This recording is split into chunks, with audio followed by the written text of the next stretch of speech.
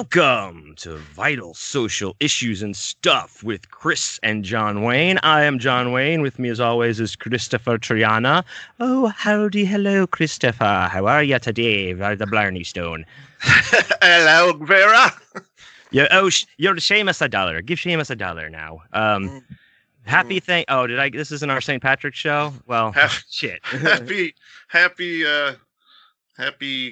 Thursday. Oh, happy day when Jesus walked. Shit. Well, here we are. We made this is the first show of the new year, right? Officially. Yes. Yeah. We're here. Yes. We're still queer. We're doing our thing. We're speaking to you. We're speaking to you from the future. I thought you were gonna say from the grave. Like, that's you. I'm Vincent Price. I'm speaking to you from the grave. My nephew Percy will send. I can't do a good Vincent Price. I could if I practiced, but yes. Just reminded me of that joke. Anyway, what's up, man? You out there? It's cold. You got a sweater on right now. I do. Right. I want to tell you this, just so you know. I just went outside and let my dogs back in before I jumped on the horn here, and it's gorgeous outside. Like, I have my sleeveless shirt on as always, but like, you don't even need a jacket at this point. Oh, it's 4:20 right now. Shit. Sorry. Go ahead. Oh my God. You just took a hit. Why do you calm down? You just took one. I mean, come on. You got it. It's okay. I know. I just thought that was funny. 4:20. Okay. 4:20, bro. It's 4:20 in my undisclosed location in the studio of evil. Oh, man. Well, you go ahead and gag. I'm sure that's a lot of fun. It is 5:20 in my room of doom. You've said too much, dude. You've said too much. You doxed yourself. I said what time it was. But no, it is not beautiful here unless you like snow. And I do. I mean, I love when we get that all white sky where it's just completely white and it's last all day. It's just beautiful. So yeah, well, there's a lot of snow on the ground here. The other night or the other morning, it was 9 degrees. So it's a little on the chilly side. Damn. Yeah, my mother actually posted some pictures up. As you do know or do not know, my mother lives in the mountains of Pennsylvania, up there close to New York, and it was insane. The snow was. I mean, you sent me pictures and videos of how deep the snow was. Like, it was like the whole half side of their house was like It was covered in snow, and it's like, God, we got a lot of snow, and I'm like, Jesus Christ, a lot of snow. Yeah. What the hell? It's like fucking Hoth. Yeah. Yeah. Cut open like a, what are you, wampum, or what do they call those things? Yeah, wampa. Yeah. Yeah, the wampa. In there. Yeah. That's fun, isn't it? It's funny because I haven't watched a Star Wars movie in 20 years, and I still remember things like that. I remember the names of half the creatures, the Rancor and Wampas and all those things. I guess I was just really into Star Wars when I was a kid, and now I'm not. Yeah, I'm not too big of a Star Wars guy. I've been watching The Mandalorian only because Nick P makes me watch it when he comes over, and it's not bad because we also watched a bunch of spaghetti westerns in that, and I get to see how those stories run the parallel there, so that's fun. But otherwise, I don't give a flying shit about Star Wars or anything about it. But that the Rancor used to be the name of a burger at my favorite bar here in the neighborhood that has since passed away, Breast and Power Petrol Station. Excellent craft beer bar and little pub of burgers and shit. All of my friends worked there, including Chris Jett, who plays in John Wayne's Dad with me. And they had this burger called the Rancor that like blew up in Houston, where it was like on the front page of the Houston Press, like the best burger in Houston, Rancor. And they all hated it so much that worked in the kitchen because they had to make all these fucking Rancor burgers that had they all had like a fried egg on them. This was like back when fried eggs on burgers was like blowing people's minds. Right. So it was like, I guess, like, and it's a bigger patty. It's this whole involved thing, and they had to make 1 billion of them because it got super, super popular. So I always think of a burger when someone talks about the Rancor, and it makes me sad. I didn't eat one because I don't eat red meat, so I never had one. Well, that's all very tragic. I just think of the monster in the pit in Jabba's house. You say it like not a church. To be confused. Here in Jabba's house tonight. Ooh, I feel the spirits running all Me, over Sama, no bother. Oh. Yeah. No, but not to be confused with the Sarlacc pit, which is the toothed pit in the sand that kills Boba Fett. Allegedly. As far as I know, I haven't watched any of the other Star Wars things. I like the original trilogy, and that's all I really care about. But even those I haven't watched in decades, because the only way you can get them now is on like the DVDs or Blu-rays you get now. Have all that added footage that they put in the late 90s. You can't get them the way they originally were. So I'm like, get the fuck out of here. I don't want all that CGI shit thrown into my Star Wars. I want Muppets, and I want robots and guys in suits. I don't want CGI Jabba getting his tail stepped on by Han Solo. Oh, but who could forget that lovable scene? Oh, fuck. From what I understand, I think that there's been even more, even every little other finger bang that George Lucas has done to those since the big ones that came out in the 90s. What the fuck am I? I'm from Texas. So like there's like all these iterations of DVDs and Blu-rays that have just certain little things different. From what I understand, like this is what I hear secondhand from Star Wars people. I don't know. I don't care. To me, it seems like it would make it more frustratingly collectible. Like that would be like a love to hate collecting that, because you have to get every fucking tail stomp where they change the color gradients or something. I have. Speaking of, I still have the original on VHS. And I got the VHS. It was like mid 90s. They came out with a box set, and it was like letterbox, THX, like the best possible quality. And that was the last time they released the movies in the original cuts. And so I still have those, just because it's like the only source. I don't have a fucking VCR, but it's like the best possible source. Unless I find a bootleg or something, the prick won't release them in their original form. He thinks he improved them by adding all that jibba jabba, and I don't mean Jabba. Actually, Christopher, I did. What I did was put Jabba. Fuck you. George Lucas, how'd you get in our Skype conversation? Get out. Let me get him out of here. But Star Wars anyway is like it's the type of thing that like either you're into it as a kid or it just doesn't really matter to you. Like people forget those movies were meant for kids. Some people refuse to accept that. They think it's some like high art. It's not. They're kids' movies. They're a lot of fun. You get nostalgia for them and everything. But they're for kids. I mean, it's puppets shooting lasers, for Christ's sake. Accept the fact that that's what it is. There's nothing wrong with it. But we're gonna get a lot of I think the Corey hotline might be blow up at this point when people listen to this. Fight me on it. I don't care. I love those original movies, but like. That's why I don't care about the other ones, because like for one thing, they're bad. And for another thing, they're so bad. They're so bad. I saw Phantom Menace. I was all pumped for it, the nostalgia. And that was the last time I watched anything Star Wars, because it was so goddamn awful. It's the worst film I've ever seen in my life. And that includes Rob Zombie's Halloween. Oh, shit. Okay. Anyway, funny story about like when the Phantom Menace came out, I was working at the software store that where Nick P was my manager, and I worked with some other guys that I played in bands with and shit. And it was just a ragtag group of misfits. And we had all that, like we were starting to get toys at that point. So it was a big deal. We got all the first wave of those Star Wars toys. These are the first new Star Wars toys that came out like forever. People are like jerking off they're selling their kids to white slavery for these things. Right. So we have this, and Nick P is a huge Star Wars guy, and he, of course, with like a couple of the other guys that were into it, did the whole camp out in a tent at the fucking, movie theater by where we worked. And like, we all worked double shifts so they could do that or something. And Nick, he came out of that movie like loving it, like he was totally blind. It was like he was in I think he was in a state of shock, where it was so bad he couldn't accept how bad it was. I knew those people. Completely opposite.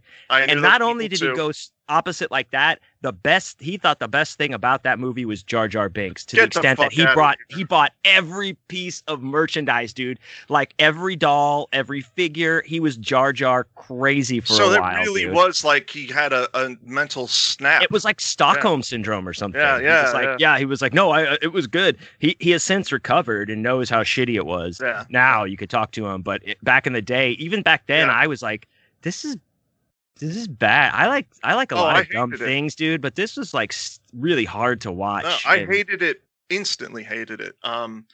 And yeah, I definitely knew those people too who just couldn't. Everyone was so pumped for it that they couldn't accept the fact that it was terrible.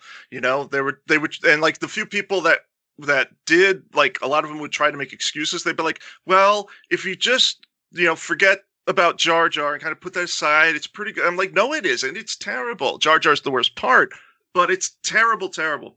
Anyway, enough about that. Enough yeah. about all that. Enough about Well, all yeah. that. I'm glad people are enjoying the Matador show with maybe, is it Boba Fett or is it like fake Boba? I don't even know. Is it like the there's like- Mandalorians are like a group of people that belong to like almost like a race, actually. So I really don't Boba care. Fett is one of those people, and he does come back in this show, which takes place after the Sarlacc pit. So he is not dead Oh, in all right. Jabba's house. The Lord, Well, the Lord in of my- Boba Fett. In my Star Wars, he's dead. Well, he's dead anyway. to me. Yeah, well, guy who played him's dead. He died recently. He did. I Rest don't in remember power. his name. Yeah, rest in power. Even- So yeah. Other than all that, what have you been up to? Anything good? I've been working on, just working on a lot of stuff. Still, I did a lot of soundproofing here to the Library of Evil. Excuse me, the Studio of Evil. I'm out of the Library of Evil now. We've transported it here to the studio. So yeah, I've been doing a lot of, gluing, like spraying of spray adhesive onto the back of acoustic tile and then placing them onto walls around me. So I'm basically ensconced right now in acoustic foamery, if you will. Wow, you know how to party. Hey, man, you know me, bud. You know me, dog. Mm-hmm. So I've been working on that and getting the room together, and then just finishing up some audio book projects that I had, which was a good load off to have those done. And then I'm writing some stupid, crazy shit and, drawing like crazy, but I can't talk about why I've been drawing lately. But I have a lot of drawing to do. I'm actually writing something real crazy right now. It was announced before that this was in progress, but some of you listeners may not know. But Splatterpunk award-winning author Ryan Harding, author of Genital Grinder and co-author of Header 3 with Edward Lee, so you know he's good. He and I had talked for years about doing a collaboration, and we've been working on one on and off throughout the year. And it's getting close to being finished, and it's a lot of fun for me to write something like this, because he and I, have written some really ghastly stuff, and so we were like, let's go all out, because that's what people are going to want from a Harding Triana collaboration. They're going to want insane gore and depravity, and so we're like, we're going to go all out with this. But it's also somewhat of a comedy, so it's like a pitch black extreme horror comedy. But anyway, it's been a lot of fun because writing extreme horror and splatterpunk. I mean, if it's like extreme horror, but it's very serious, like full brutal, that's one thing. But if I'm writing something that's just splatterific, like body art, it's so easy for me to write. Because I'm just like having fun and just coming up like, what crazy, disgusting thing can I come up with next? And it's just a lot of fun, and it goes really fast. Even though I'm proud of both books, body art was much easier to write than, say, Shepherd of the Black Sheep. Because Shepherd, like, it was this complex story, and I had to get everything just right, and I wanted the language to be just right. So anyway, working on this book with Ryan has been a blast because I could just go apeshit. And particularly because I haven't been doing much of that type of writing lately. I've been kind of steering away from the splatter and extreme and been going more into conventional horror. And so it was kind of fun to jump back into, the blood and guts. That's awesome. I can relate in the way that I think I talked about it, writing the story that I wrote for Boinking Bizarro that Danger Slater and Brian Asman edited. I hadn't written Bizarro in a long while, and then I just went, like, as soon as I saw the thing that I was going to write, like, it all came into my mind right there. It all felt like I just banged that story out in one, just like done. Like, I sent it back to them the next day after they even like asked me to be in it. And they're like, "Oh, whoa, slow down, buddy. Hey, buddy, you slow down."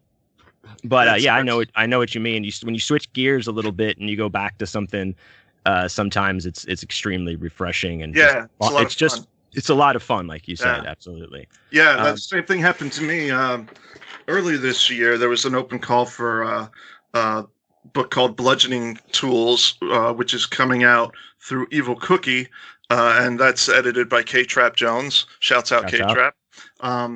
And that book, I'm really happy to be in it because there's a lot of great writers in it. Brian Keene, Rath James White, Stephen Kazanowski, Wiley Young, Christine Morgan, lots of really great names. Jonathan Butcher. And the rest. No, it's a really great lineup. And as it turns out, I'm the opening story, which is always, an honor. And like the theme of the book is tools, but it's extreme horror. So I wrote a story called Hammer Time. Nice. And I wrote the story in one sitting. I wrote the rough draft of it. It just like kind of came to me. I wrote it in one sitting, and went back the next day and everything, edited it and everything, sent it off, and Trap loved it.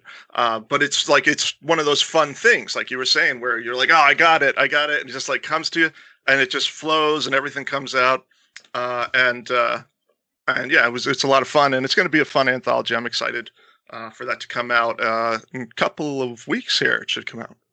Hell yeah, I'm excited for that one as well. Let me ask you that. So about story order in anthologies, I never know what is a good, like, what is the jockeying position or pole position at all. Like, I was in a literary magazine recently, 38 Orchard. I think it shouts out. I think it's called anyway. But she was made it very clear. The editor was like, "This story is the one I want to set the tone for this magazine, so it's going first." I don't say that to like, "Oh, look at me, I'm so cool." I was just like, "Well, anyway." But no, it is cool. But then I've been like the last story in a couple anthologies lately too, where I'm like, that's cool too. Bad? No. I think that's good too. I think first or last is kind of like. Those are the spots that are like the most prestigious, because the first one sets the tone, like that one was saying. That's the one that gives someone the first impression. Usually if someone say they just pick up a book randomly, they'll open it, they'll read the first page. So when your story starts off an anthology, that's a good sign that you wrote a good story because the editor wants that to be the hook. And then if you always want an end, like they say in show business, always leave them wanting more. So if you're the last story, like that's kind of giving that, where it's like, this was a great anthology. You want to end it on a really high note too. You don't want to just like have the stories get shittier and shittier and shittier as they go. So no, the last story. Well, it's like the last 15 minutes of a podcast. Is anybody really listening? They tuned out by then. That's are they still reading these stories? I don't know. I wonder if someone's listening right now, or if they're just fast forwarding to the topics because we babble on so long before getting to them. Babylon. No, people need to know what's going on with us. So that's cool. We talked about that collaboration a while back when you guys were starting it. So I'm glad to hear it's reaching the end. And I'm anxious to hear more about how your collaborative, like how you guys actually did that. But we can talk about that when we're in the bathroom together. Sure. Yeah, it's been a really good experience writing with him.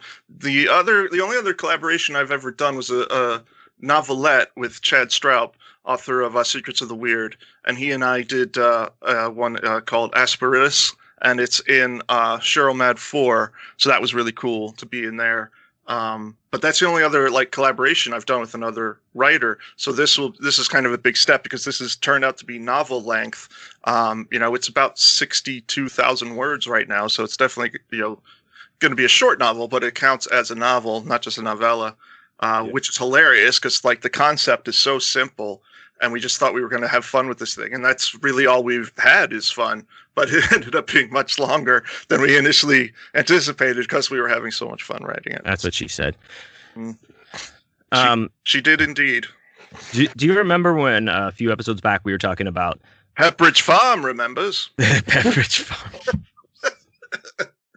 God damn it, that was good. Where you like giving up on something and being like, "Fuck this," I'm gonna start on something else. Like, dude, I pretty much, I don't know why, but this new thing I've been working on almost daily, I'm like, I might just throw this away. I'm at 29,000 words as of today, and I'm like, before I started, I was like, I don't even know, guys, because I talk to myself as the guys are here.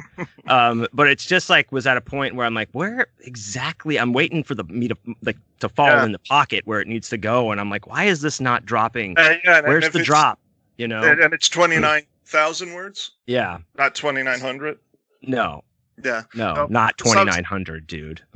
I'm saying, no, that's still a decent amount to be like, I'm not feeling it, to be like almost at 3,000 words and be like, no, definitely. But no, that's why I asked for clarification, particularly because your books tend to be more on like the novella side length. Your books aren't very long.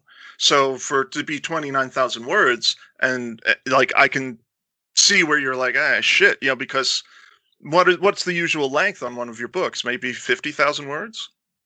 I mean, yeah, around there. Like, well, the first ones are a little bit probably shorter than that. Right. But everything that I have that's forthcoming is in the 50, plus range, right. I would say. Okay. But yeah, so this is like, and that's because I noticed I'm getting into where I'm like writing longer things naturally, where it's just like kind of happening. But I'm just like, I think that I just keep changing my idea in my head a little bit, and I keep going back to fix the parts and everything. Yeah. Nothing but now wrong with but I think today I figured out exactly what I want to do with it. So I might not trash all 30,000 words of this. Yeah, but you might not need to trash it. You might need to just revise it. Go through and revise the whole thing. But no, and I do want to be clear.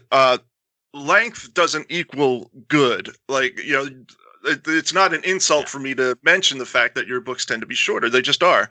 And it's cool that you're expanding. My most recent horror novels, they ended up being really long. The longest things that I've ever written, one being the Western that's coming out. That thing's going to be 500 pages. Can't wait for that. Yeah, and then the other horror novel, it's not ready, yet. I still have to do more edits. I wrote it, but I'm giving it months before I go back and do additional edits. This is like Lonesome Dove. Like, this is your Lonesome Dove you're releasing, dude. The Western, yeah, it is. Yeah.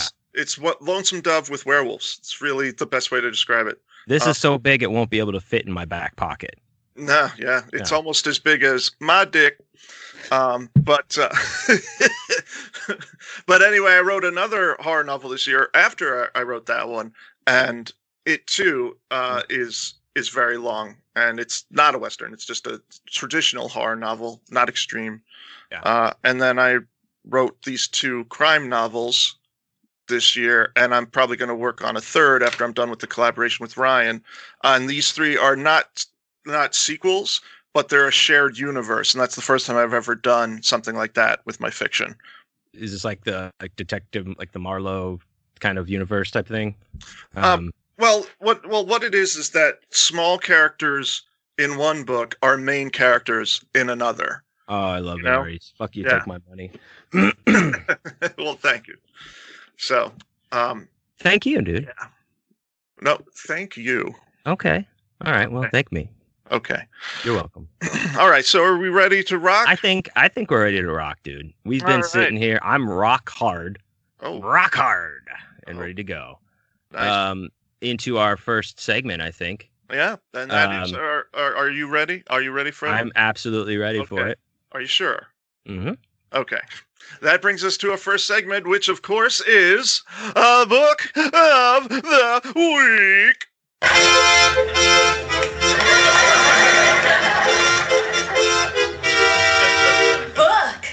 Book of Book of the week. Oh, this is a special book of the week this week. Oh. If we may, if you thought we didn't suck our own dicks enough in the opening, I was gonna say this. here we go. Buckle in and look out, because I'm about to throw my legs over my own fucking shoulders here. Move to the ribs, folks. It's gonna do it. Just like the allegedly Marilyn Manson had done. He didn't really do that. But good urban legend though. So book of the week. Oh, he did it. Yeah, he did. Anyway, book of the week this week happens to be my book, my brand new book, because as you're listening to this, I'm gonna write the song to be about my book, and I'm gonna sing it to you. I want 8 hot bars by tomorrow, please. All right. Thank you. So yeah. But anyway, my new book, as you're listening to this, it comes out tomorrow, January the 8th. Mage of the Hellmouth from Grindhouse Press is our book of the week by me, John Wayne Comunale. I'm very proud of this book. Very happy with it. I want to give a major shouts out to all the people who bought the pre-order of the special edition of Mage of the Hellmouth that comes with the custom print and the 12-sided die. I have them right even here in front of me. They'll be sent out. Like I said, it's in there. You don't get the special edition tomorrow. It ships a week later, so just hold your horses. It'll be there. But I'm super... He's not Amazon, folks. Give him a break. Well, I have to... They're all going to be, hand signed and numbered. Exactly. And, and I have special little things. And here's one of the dice. I don't know if I'm holding it up to the camera. Yeah, if you can really see cool. it. So there was 20 of these, and they all sold.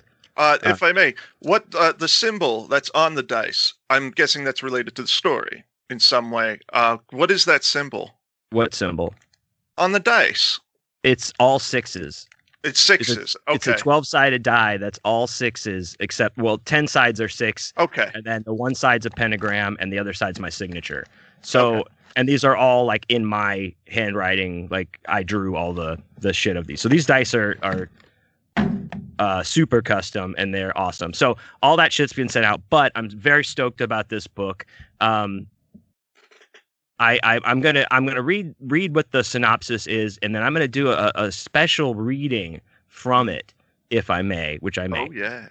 So here we go. This is what the back of the book says. Jake loves his job working for a local family-owned craft ice cream factory. That is, until he's transferred to the company's main facility on the other side of town. The new workplace means new rules, and that means no more showing up on the job stoned and having 2 beers for lunch. The new position makes him uncomfortable, and while he's told there are numerous coworkers, they never seem to be around much when he's there. When his best friend goes missing, and his new supervisors show up at a party, Jake begins to dig deeper. All of the strange occurrences seem to connect to a discontinued role-playing game Jake owned as a child, Mage of the Hellmouth. It all leaves Jake wondering what secrets are hidden in the ice cream. Nice. So just a little background on this. This was, I worked for a facility a production job where I made a product that it had to be in a cold environment, where I was in like a 40-degree room. I've talked about it. I shall not say their name again. I've removed it from my mouth. You can go back and listen to old things where I say it.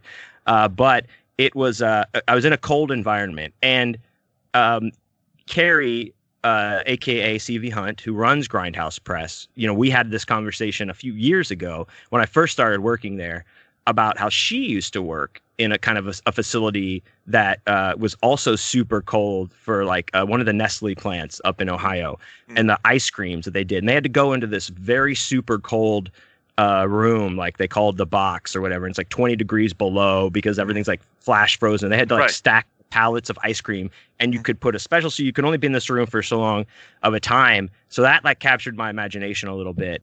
And then, with this job I was at, I kind of rolled some stuff that was going on and then put that thing she told me together and just came up with this weird story about that and a role-playing game and the devil and all that good stuff.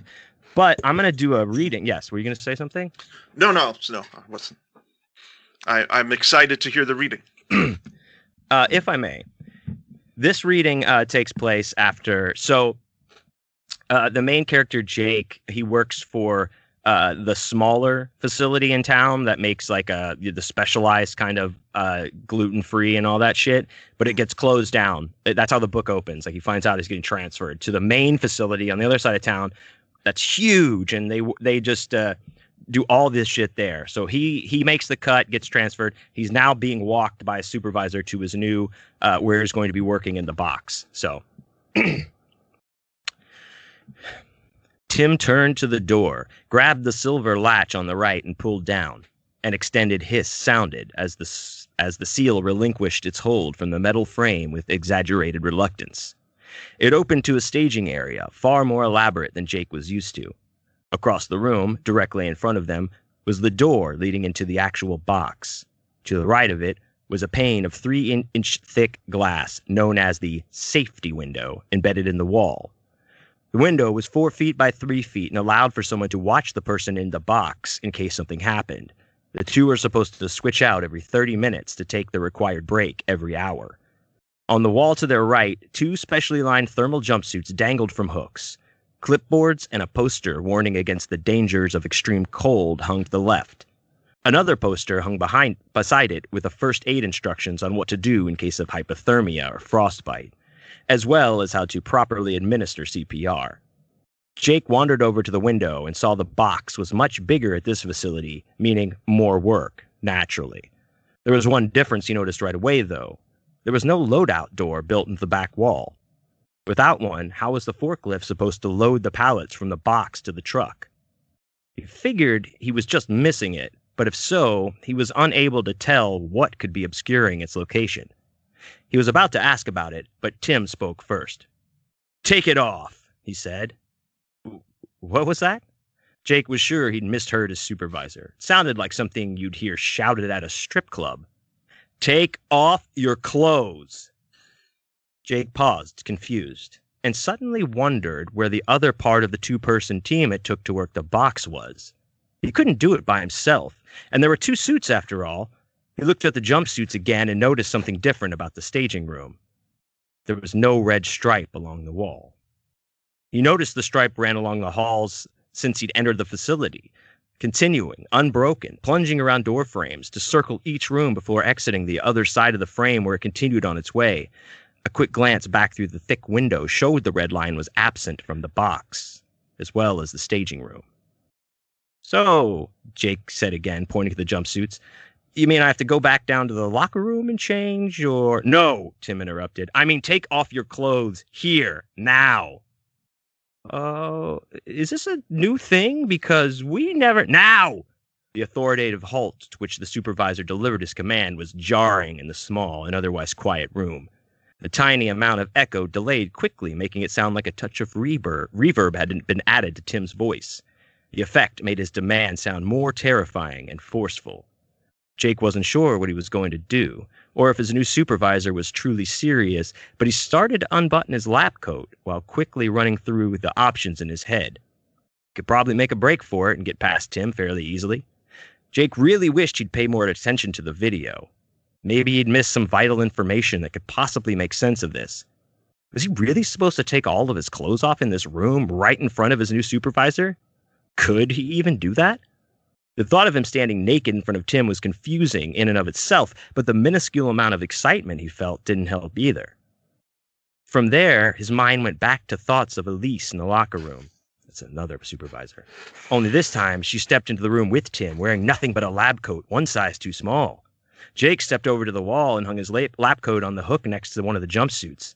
He imagined Tim turning around to open Elise's coat slowly, one button at a time. Lost in the fantasy again, Jake didn't realize he'd started taking his shirt off until Tim barked again, snapping him back to reality. "Mr. Bowman, what are you doing?" Jake froze with his shirt pulled up to his chest and his stomach exposed, wondering the same thing. He let his shirt fall back into place while chewing on the words he was attempting to say, succeeding only in breaking apart syllables that leapt one at a time from his stuttering lips. I thought that Jake was completely thrown by how sudden and invasive his fantasy was, as if he had no control over it. He'd had his fair share of daydreams back at the old facility when he was bored, but those were organic and wholly his own. He felt as if this scenario was beamed into his head by force, like when the news breaks during your regularly scheduled program to announce the latest tragedy. I thought you said to take off my clothes? Jake finally managed. Coat, Tim said, enunciating loudly. I said take off your coat.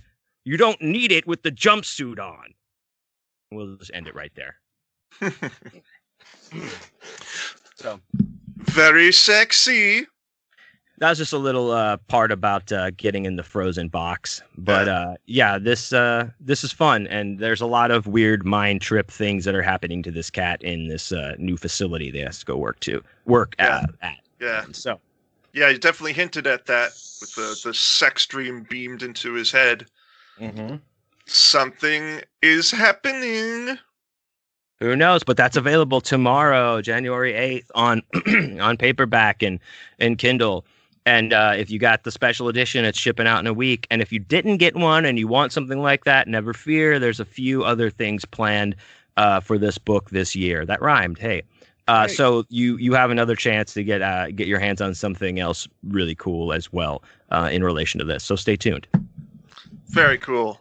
Thank you for the reading. Everybody, Mage of the Hellmouth. Check it out. Everybody, please check it out. Well, that brings us to our other literary segment. Ooh la la. I think it's time for that. Are you ready? I'm ready. All right. Everybody, Ridiculous Read!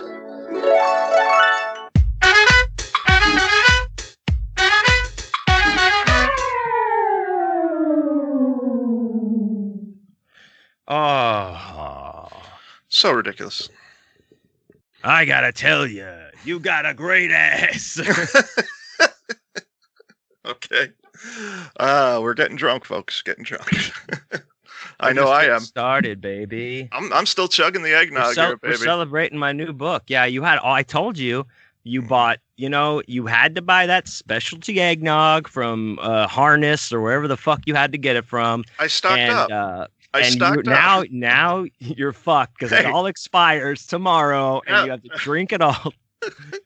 So smoke up, Johnny. You only get 30 sweet noggy days, and then the government takes it away again. So you got to make the most of it. God, eggnog. You know, we used to have to make eggnog lattes at Starbucks, and they were the worst. That sounds terrible. Yeah. Yeah. Eggnog is one of those weird things where it could, if it's done right, it's delicious. If it's done wrong, it's the worst fucking bile you've ever had in your mouth.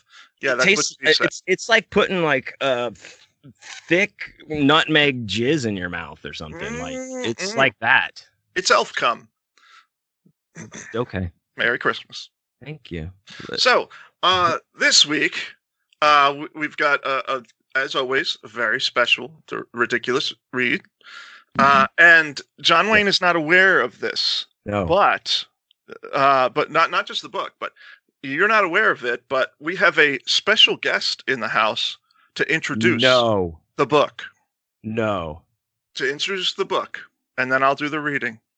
Are you serious? Yeah, very special guest. Okay, let it happen. He's here right now. Okay. In my house. Okay. All right. I'm going to let him take over take over right now. Okay, cool.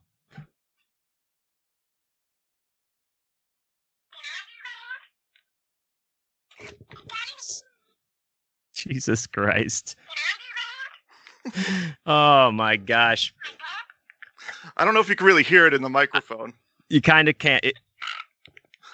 It's an Urkel doll. You've got an Urkel doll, the talking Urkel doll. It is beautiful. It's glorious. This makes me excited because I think this foreshadows into what we're going to go into. Got any cheese? Yeah, so you could hear him, Lil. Yeah, this gorgeous puppy, as you can see, it's in excellent shape for a doll that's like 25 years old. And it still talks, for Christ's sake. It still talks, which is even more amazing. That's weird, yeah. So whoever owned this took excellent care of it. And didn't pump loads into it like Urkel does his cantaloupe. This spectacular artifact was gifted to me this Christmas by the Southards, Wes and Katie. Yes, Wes and Katie Southern. That was the one. Okay, that was they- the one I saw when I was visiting. In that Yes. store, right? That Yeah. you guys took a picture of. Yeah, they totally surprised me with this. I did not expect it at all. So thank you, Wes and Katie, so much. This is really a fantastic, thoughtful gift. I really appreciate it. Yes. And he's going to sleep in the bed with me. I finally have someone to spend my life with. My Urkel doll. I love it, dude. That is amazing, and it only talks back when you want it to. It does. Could you imagine getting like one of those real dolls made of like vintage Urkel, made like vintage Urkel? I That's would like that very much. Yeah. If you're looking at if you're watching the video, he's holding up the face. He's looking at me. He's looking through me, actually. The likeness is amazing. Damn, yeah, that's fantastic. What a time! What a time! It's wonderful. I remember I was at that store specifically because I grabbed the book Zardoz off the shelf. Zardoz. And then Wes said, "Fuck you, motherfucker! You got Zardoz. I didn't get it. Fuck you." And then I was like, "Okay." Yep. Sounds like something he'd say. Yeah, I guess. But I got Zardoz from that store. Zardoz. Yeah. Well, I don't have Zardoz, but what I do have is a book, and this is the first time that we've got a reoccurring guest for Ridiculous Reads. Yes. And much needed. Much needed, because I did not plan to just read from this once. We're starting a new year, and we need guidance. We need advice. All of us. If ever especially we have needed it. If ever we needed it, we need it now, coming out of 2020. And the people that really need this advice is anyone stupid enough to be listening to this show or hosting it. So covered all our bases there. Everyone just tuning out right now. I kid because I love. I'm reading, of course, from Steve Urkel's Super Cool Guide to Success. A true masterpiece. Welcome back. I need this in my life right now. I need some guidance. We all do. From Steve. Humorous tips from Urkel on how to win at fashion, finance, romance, and more. So I'm going to go ahead and start off. Real quick. Do you think that Wes pumped any loads into that before we sent it to you? The doll? Yeah. So I got the book on my own. It doesn't appear so. There's no, holes in it from his giant dick or anything. So from his Splatterpunk award-winning dick. And there's a reason they call it the Splatterpunk. Right. That's no. It looks pristine. Okay, it hasn't been breached then. Fair no, enough. It hasn't been breached. No, he's still a virgin. He's saving it for Lyra. All right, so I've got two segments because those who remember the last time I did this, the segments are really short. And we, as we've said, we need this advice. So a lot of people in 2020, they had, financial woes, job woes. And so I thought it'd be good to read this to help people out. This is Steve Urkel, Investing for Success. Wealth. This is good. Wealth, fortune, riches. Can I tell you how all these can be yours? No. But I can tell you how to make a few bucks by investing. Investing means putting money in a special place. Is it the counter at your favorite candy shop? Nice try. To invest, you have to put your money somewhere it can make more money. I've got money in a savings account, a mutual fund, a CD, an IRA, and a Fazimutapa, which stands for Forget About Seeing Your Money Until You're 3 times Your Present Age. Huh? Oh, now that's topical. Yes. In each of these accounts, my money makes more money every day. For every month, I keep $10 in a savings account. It makes 0.475 cents, almost a nickel. Almost a nickel may not sound like much, but that's about the cost of a piece of bubble gum. And I mean, really, who doesn't love bubble gum? Got to get that big league chew in there. That's about the cost of the buckle on a suspender. I don't know how he knows that. That's about the cost. He wore a lot of suspenders. We discussed that. He would probably be. Yeah, but did he just buy who buys a buckle? Just one buckle for a suspender. That's about the cost of the first 45 seconds of a movie. My money's working for me, which is a lot easier than me working for it. But before your money can start working for you, you've got to come up with some money to invest. Here are 10 ways to raise money from your first investment. Number 1, play a musical instrument in a public place. See, this could help you, John Wayne. Thank you. When I play my accordion in the park, everyone throws coins, along with whatever else happens to be within reach. This is pre-COVID advice, by the way. Yes, Pre-COVID. it is. Yeah. Yes. Number 2, write love poems for other people's Lauras. Charge different prices. Nice. See, this is both of us because we're writers. All of you writers listening, write love poems for other people's girls. Charge different prices. It's like a Cyrano thing, right? Possibly. Yeah, it's kind of like that. Yeah, from the Steve Martin movie. Charge different prices so everybody can afford one. $2 for a poem on pink stationery, 1 for loose leaf, 25 cents for a napkin. Now, I would think the napkin might be more because it's got like more of like a quality, like a sentiment, like I felt this so hard right in this moment. I had to write it on this napkin. Jot it right down. Yeah. Like, yeah, absolutely. So I don't know. That's what I think. But covered in beer, and it just says you got a butt that won't quit. Number 3, set up a stand that sells ice cold lemonade. This might not be such a good idea in Alaska. That's a good one. Number 4, set up a stand that sells hot chocolate.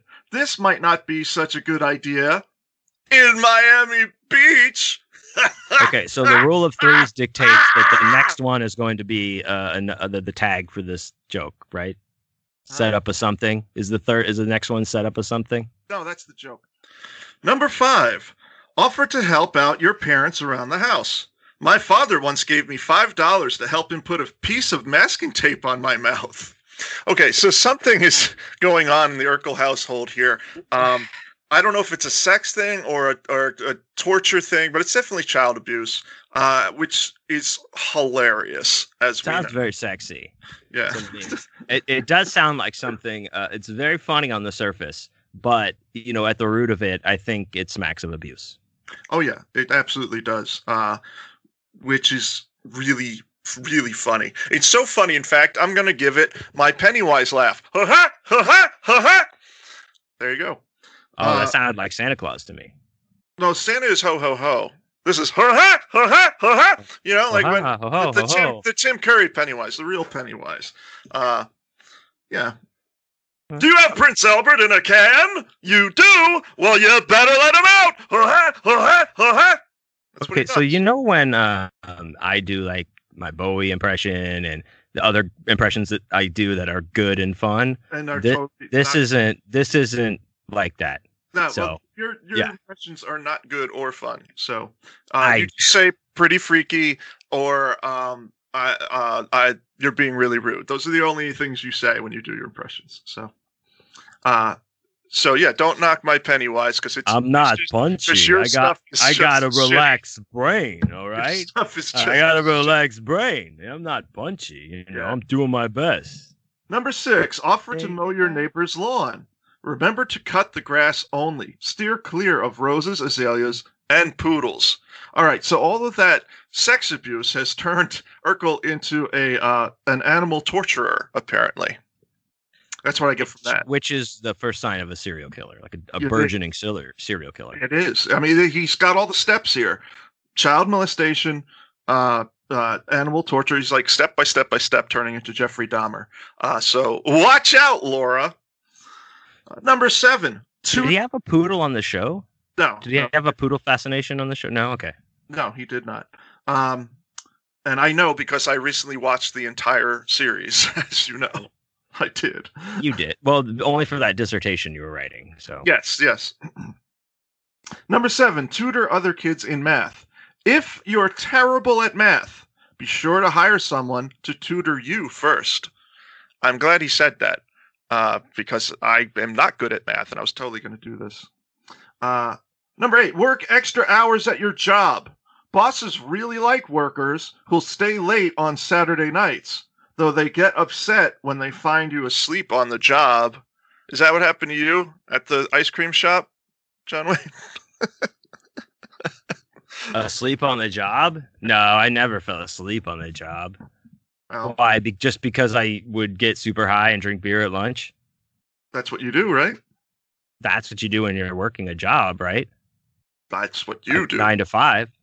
Did you say doo-doo? You Did. can't sneak. You can't. Now, see, you say all I have is you're being really rude and pretty freaky, but it It's seems that when we turn the tables, all you have is Hey. this very loud kind of. It's like I can't sing in key, but if I'm really loud, no one will notice type of thing going on. So I Hey, just want to point didn't that say out. my Pennywise impression. I said it was my Pennywise laugh. Midnight so at funny, the like- Oasis. Number 9, rent out space in your locker. Let kids who can't fit something in their lockers leave it in yours for the day. Okay, this is how you get busted for drugs, Urkel. The bigger exactly. the item, the bigger the item, the more you charge. So what? A pound of brown tar, maybe 50 cents for an ice skate, 75 cents for a saxophone, $1 for a baboon. Yeah. Did you say a sexy phone? Is that a phone filled with dick pics? Or... It's a saxophone, which is what Tim Capello plays. No, when he's playing I Still Believe. Yeah. Absolutely. Yeah. And $1 sexy for phone, a baboon. So he's locking an ape in a locker. So again, with the animal torture. Now, on the other side of the spectrum, I just want to point out that's actually a brilliant idea for like a bad kid to do. Like rent out his locker to I'll hold your fucking shit for you're hot X up. amount. Yeah. But like, and when they give you the shit that you could get in trouble for, you put it in Urkel's locker, and you still take the money. You know what I mean? There you go. Exactly. All right, last tip. So fire up your pencils, folks. Okay. Number 10, lend out your copy of this book. First of all, I would never do that. This is prized possession. Why would you? No. And he says, for a book jammed with tips this hot, you should be able to charge at least $5 an hour. And is that adjusted for inflation, or is that? I probably not, because I bought this book for like $3.49. I know. I can't. I can't. Urkel should take some of his own advice. He should. You want my advice, Urkel? Take your own advice. I got that one too, dude. Yeah. Naim, to take out the trash. All right. So that brings us to our next one. Another section of advice from Stephen Q. Urkel. And this one is going to be really helpful to me, I think, because, like I said, one of my resolutions, get me a new woman. So I jumped at this because it's how to succeed at romance. Yeah. Okay. Some people say love makes the world go round. It definitely makes the Urkel go round. Yikes. Okay. I feel like we're encroaching dangerously into like the game territory where it's like step 1, nag all women. Step 2, like I feel like we're getting is that this kind of advice or no? Yeah, like the kind of thing where guys go into the woods and they cover themselves in mud and go like ah, and they cry and shit. Yeah, that's it's something like that. Oh well, okay. Yeah.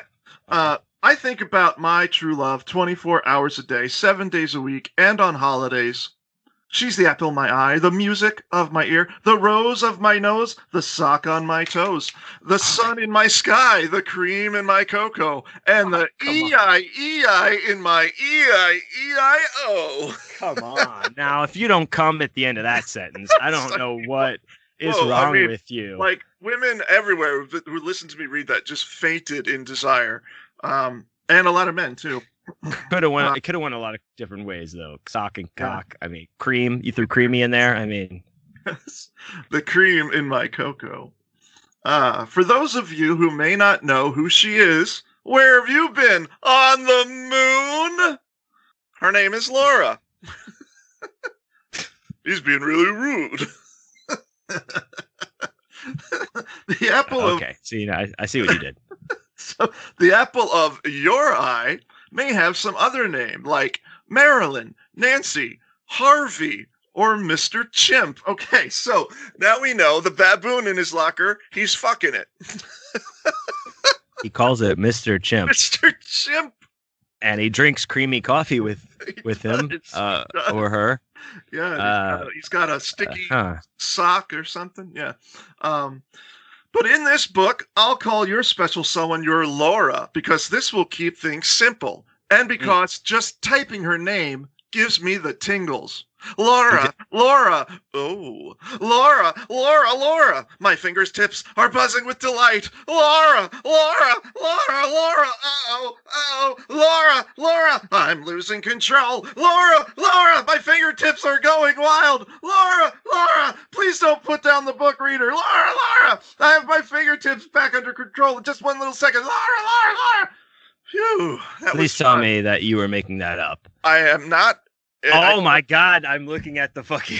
You're looking at the page right now. You see all those italicized Lauras? Wow! I actually cut back on the amount of Lauras when I read it, just because I didn't have enough breath in my lungs. Now, how did that get past somebody? I mean, come on, that's like total jerk off material right there. He's coming. His fingertips are his dick. His fingers are connected to his dick, right? His fingers are his dick. It's for jacking off, this book. It's for jacking off, isn't it? This book is for jacking off, isn't it? Yes. So there's that. I was so excited to read this. I'm excited too now. You are now, yeah. Got a raging boner. The so-called experts will tell you that the best way to win your Laura's heart is by playing it cool. They'll say that the absence makes the heart grow fonder, so you should wait for your Laura to come to you. Hogwash! Your Laura is a heavenly creature, a perfect angel, right? Waiting for somebody like that to come to you would be like waiting for Halley's Comet. Waka, waka, waka. That's another impression. That's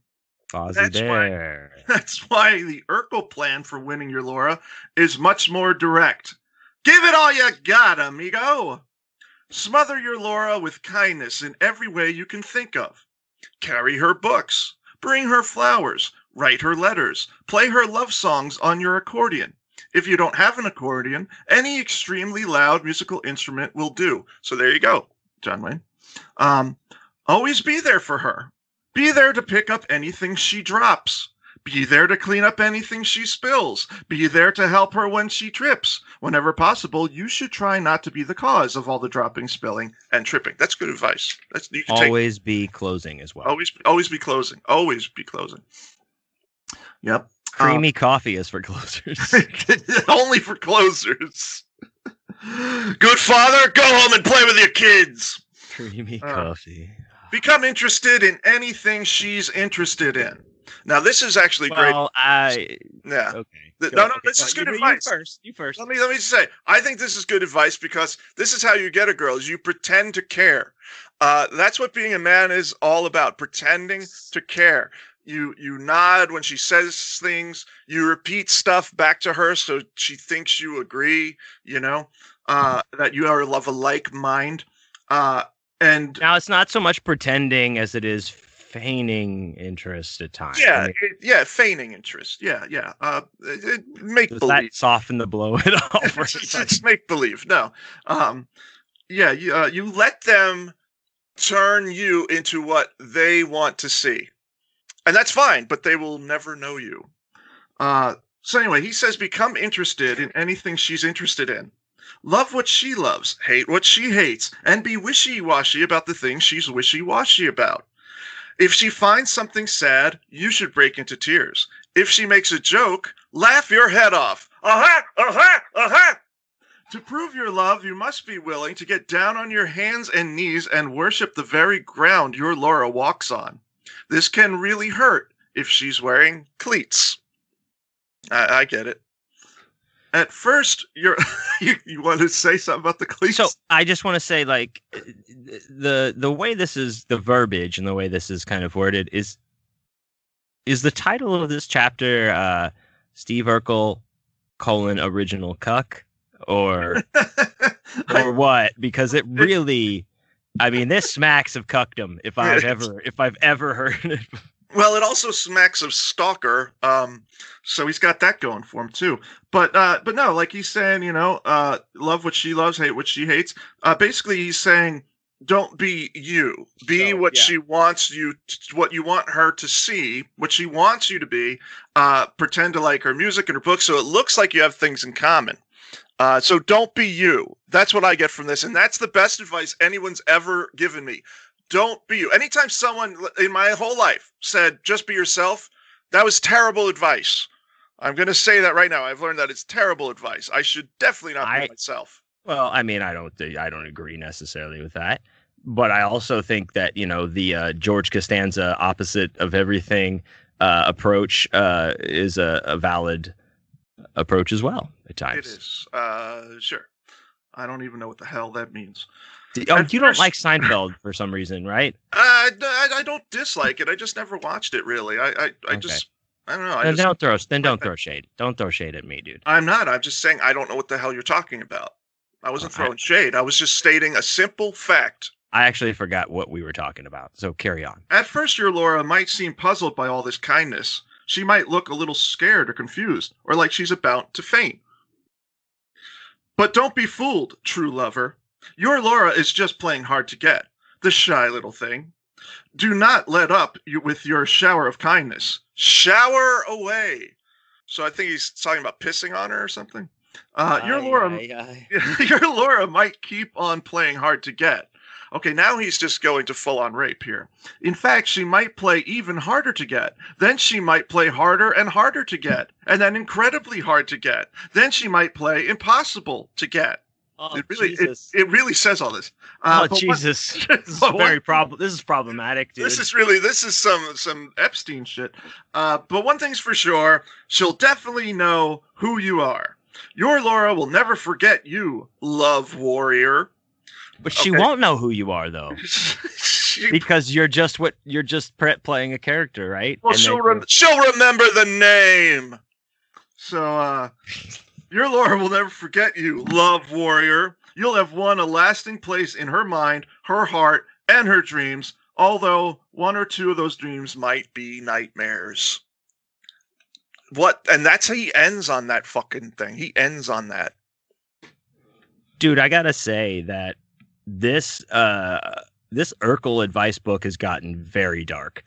Like it took a very dark turn, and I'm very glad that I didn't buy that Urkel doll now, and that you got that Wes pumped loads into it and sent it to you rather than me, because wow, that's it's funny if you know the context of the show, even though that juxtaposed upon like reality is extremely rapey and weird, and you would call the cops. You wouldn't let this weird kid in your house every day like, got any cheese? Like, no, like he's like spying on your daughter and shit. No, this is not good things. Like, well, I don't know, man. In the show, it's much more lighthearted than the way I read that. Okay. Well, anyway, I mean, you can put music, a music bed behind something and make it sound lighthearted.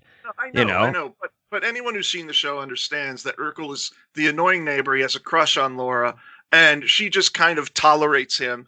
But he doesn't like spy on her. He just like comes over and he's like, will be like singing to her with his accordion. He's just trying to woo her, and he's a nerd and he's terrible at it, but he's harmless, and they actually become friends. But you said he had a thing with animals. He killed some animals. The way we read the book. So he's like one step away from like her head on a pike in front of his fucking house, right? He never killed anything in the show. But he did travel on screen, which is cool. He also did take a Nutty Professor potion that made him Stefan Urkel. He did. Actually, I correct that. It wasn't that he traveled through time. He teleported, is what he did. Because they did a whole episode in Paris. Ooh la la. That is, that is something I wish was real, teleportation. Yeah, it'd be pretty sweet. That is one thing I wish I could do. I wouldn't wish to fly or for a million wishes. I'd be like, just let me teleport. I'd wish for mind control if I could wish for anything. Over your own mind? No, over other people's minds, dipshit. Oh, that's cool. It is cool because then you can have anything you wanted in the world. You go into a bank, say, "Give me all your money," and they'd be like, "Okay, here you go, Chris," and like no one would mind. You wouldn't have to bother learning how to woo the love of your life. You just be, "Hey, love me, baby, kiss me, baby, show me your breasts." That sounds you're sounding very Urkelish right now, dude. I think you need to back off.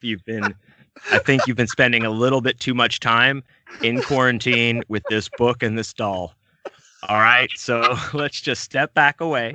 Oh my god! And reset. Let's recalibrate. Oh my god! Well, I'll say this. Like, say it. I got the Urkel doll one day, and then the very next day, I got a neon sign that says "Live Nudes." Oh yeah, from Mr. John Wayne. Like you sent me this fabulous neon sign. It's a curved arrow and it says "Live Nudes," and I love it. Thank you so much. I absolutely love it. You're welcome. I wanted to get the room ready for us, dude. The game room, man. Yeah. Pac-Man's all set. They're all set to go. It's just a matter of putting it all together. I still can't really lift my arm that high to hang up the stuff, but you're going to help me. Spoiler alert, people! I might be appearing in parts unknown. Parts unknown. The compound live. In the room of doom or the room of boom, if you will, with Christopher. Because we're the certified bombs. Bam. Okay. Well, that was awful. That was just awful, and I'm a disgraceful human being, and I apologize. But no, I wanted to get you something cool for the room to kick it off, and awesome. Yeah. I felt like that sign was I was like, well, that one, that'll do. Yeah. I really scoured the internet for Evan Williams signs, and they're very hard to find. I feel like I should just go to one of the bars that my friends own and just ask them to give me one, because they're really hard to even get. But man, neon signs are nuts. This is way better though. I much prefer this to the Evan Williams one. Well, I like it too. I feel like it tells you where the naked ladies are. Yeah, I want to put it in my front window. I think that would be pretty fucking boss. Right in the front window of the house. Particularly because I'm right across from a police station. There's a police station right down there. No. Yeah. It would be great. But, all that would happen is I'd get some creepy dudes knocking on my door. Exactly. But it'd still be funny. Hey, man, is this, do we need a password or how do we get in here? Hey, you know what I would do? I would just start taking my clothes off, be like, come on. That's dangerous, dude. Nope, it might not. People might like that. It actually probably won't. Yeah. Somebody traipses to your house in the middle of the night, in the middle of the snow, following a live nude sign. Probably going to take what they can get, dude. Just so you know. Even the dog's not safe. Nope. Oh, my God. Well, now that we've rocked and rolled through all that. I see what you did. A little segue there. I see what you did, Mr. Saturday Night. Man, I am on fire. Okay. Tonight. It's the eggnog. I got it. Let me have my fun. It's thick, dude. I'm having fun too. That's what she said. In that order? It's thick. I'm having fun too. Come on. Boom! God bless her. God bless her. That's all I gotta say. Oh God. That's a good girl. Anyway, it's like we're 12, dude. It's like we're fucking 12. Well, when we get together, we're very 12-ish. We're so 12-ish together that we're almost 13, but we're not 13. Yeah, no, we are not. That's not. We're not even like when you're like, well, I'm 13 and a half. We're not there yet. Wrong. Definitely not. All right. That brings us to our topic, which is 1, 2, 3, 4. Live nudes. Oh wait, no. That's not what I meant to say. 1, 2, 3, 4. Live music. Music or Zach? Zahik. Music live of the live variety is what we are talking about.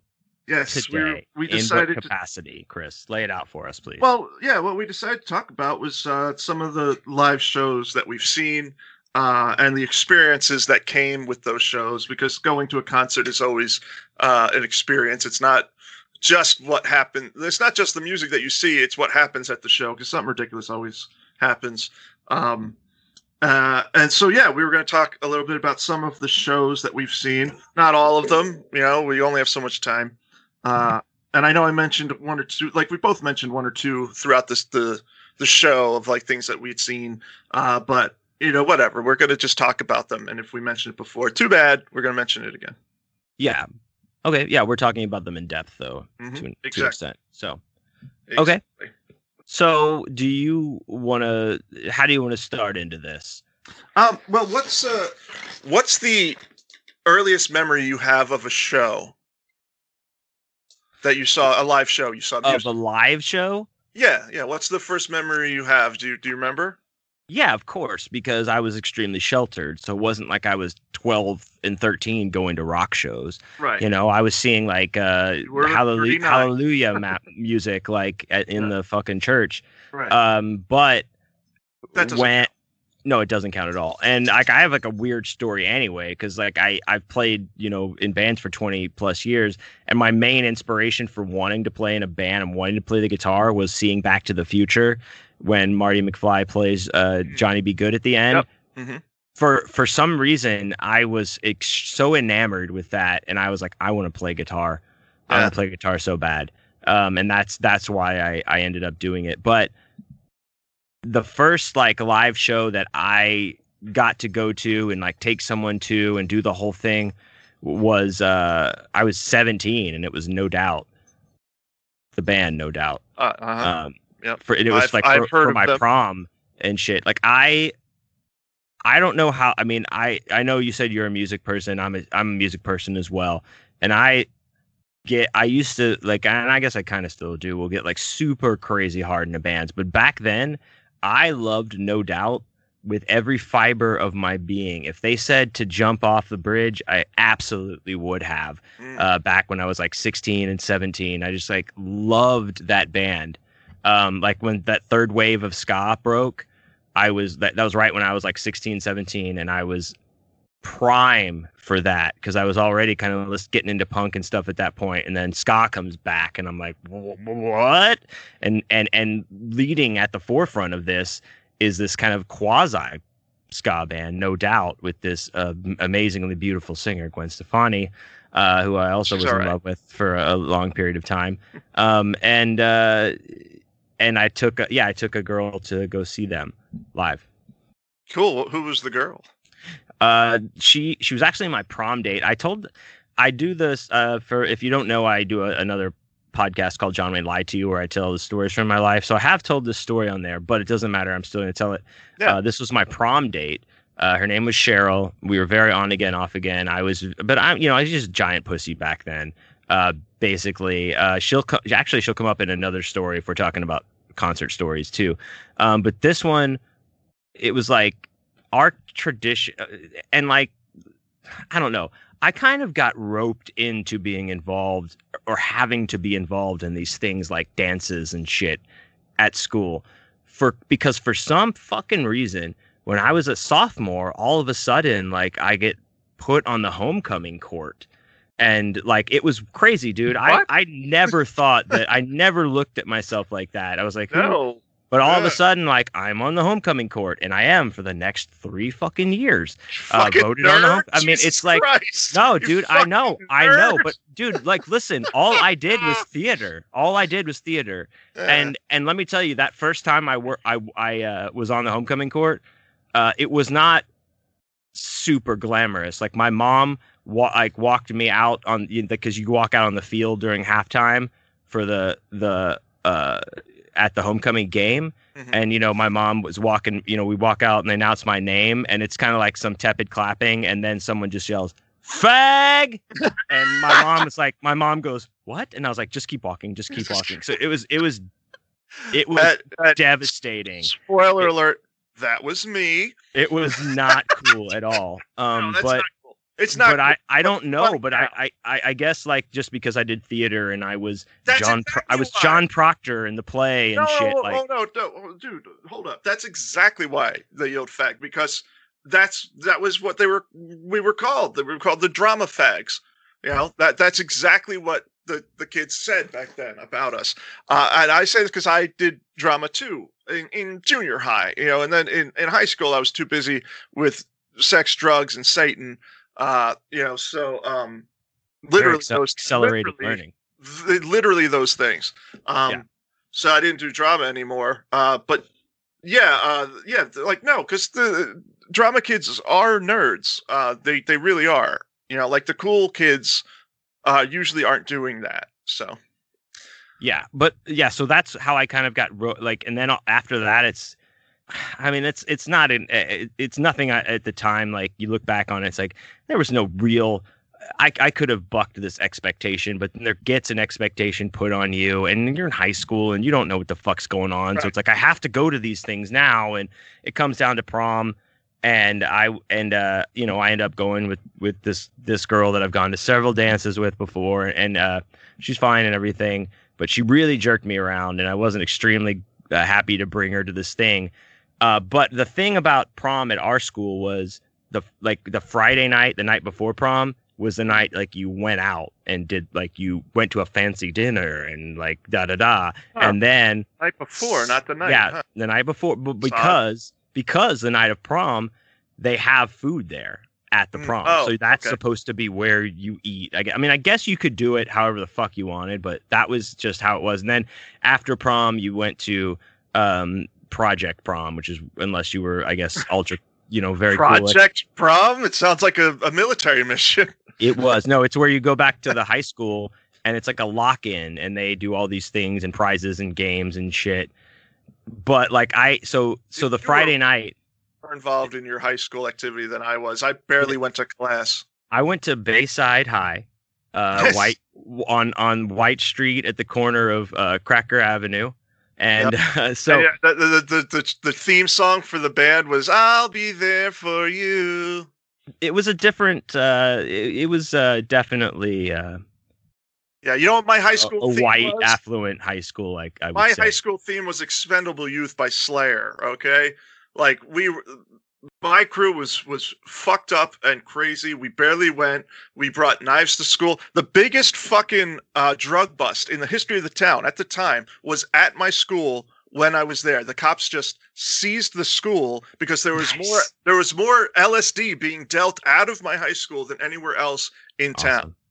Yeah, no, it wasn't awesome. Congratulations, dude. It wasn't, because a lot of my friends ended up going to jail, so it wasn't awesome. In fact, one of my friends, she was an exchange student. She got caught with acid and she got fucking deported. Nice. Another friend of mine, she diplomatic immunity. That's what I would have declared. Another friend of mine, she had a pipe on her for weed. Corn cob?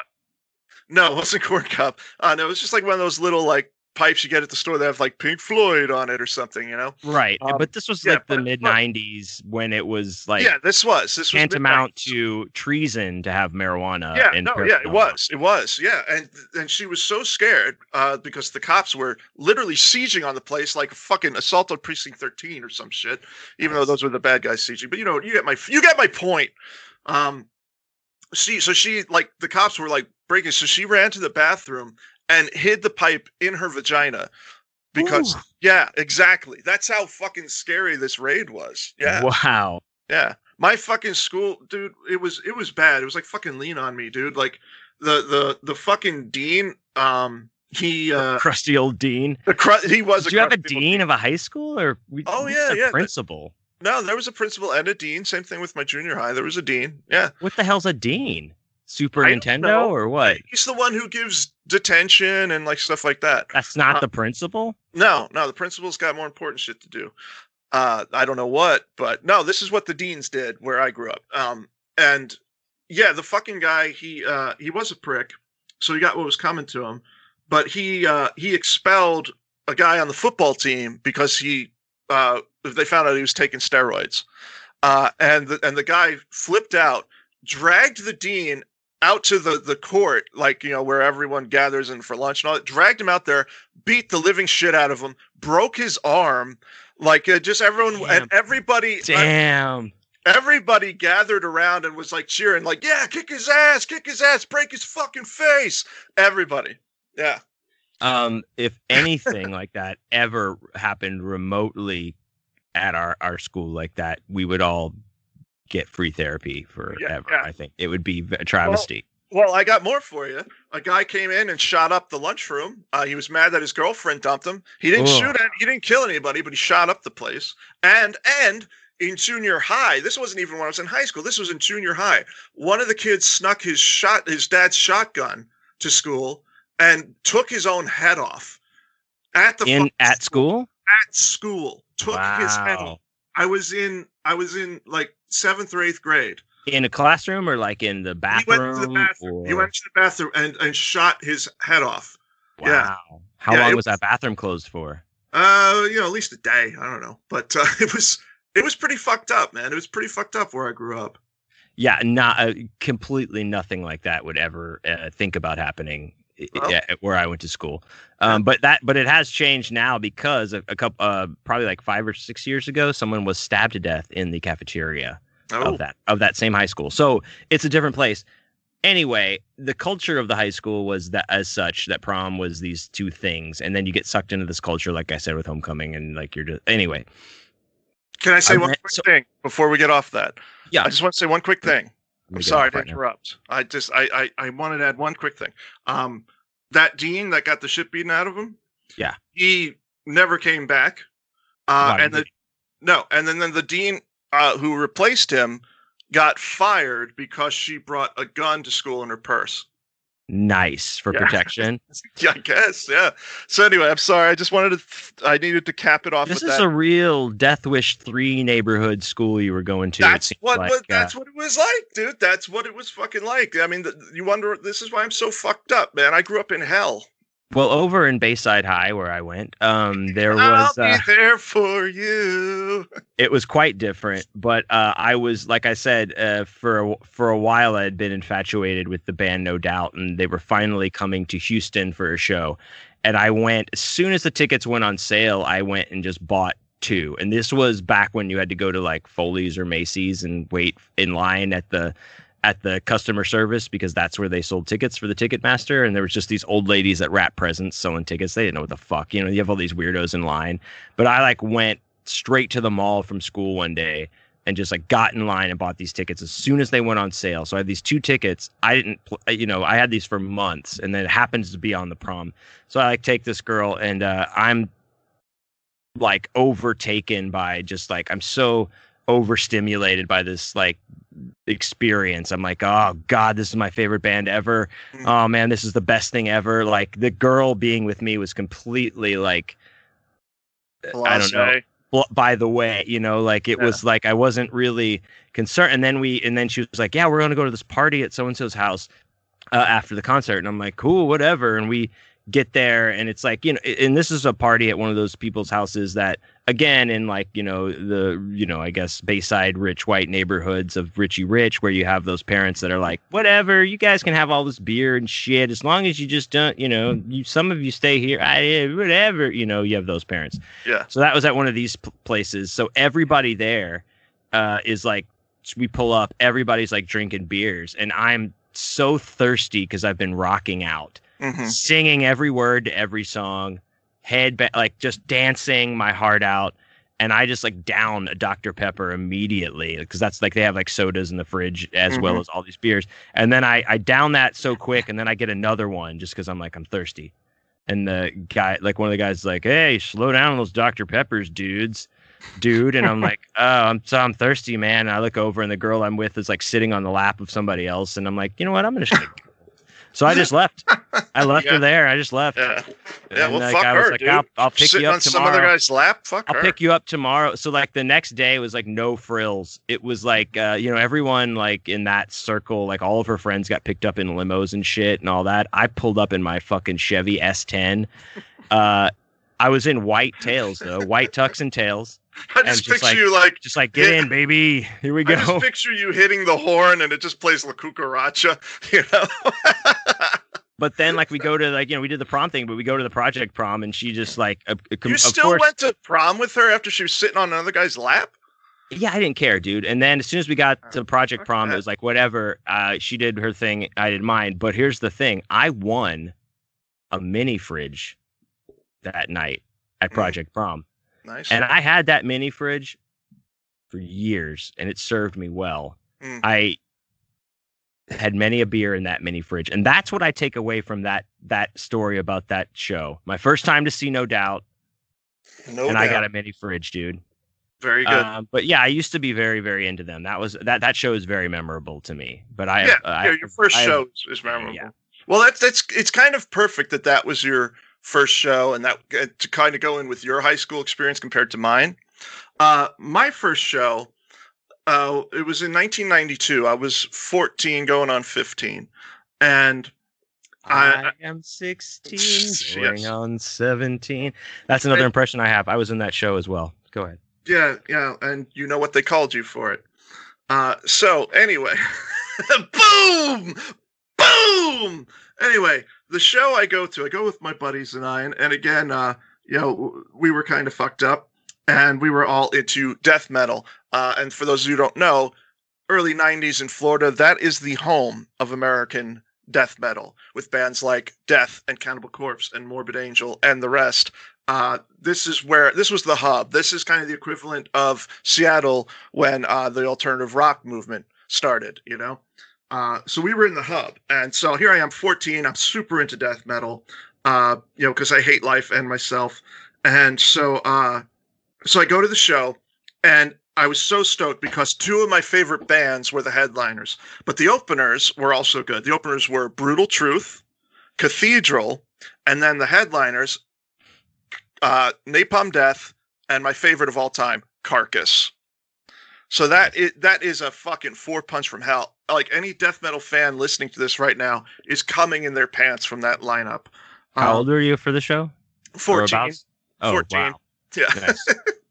So in a mosh pit in Florida with a bunch of crazy redneck metalheads, just getting my ass kicked. It was a great time. Really good time. Good memories. But yeah, what a show. What a show, dude. And it was in a total dive bar, this place called the Power Station, which is now an auto zone.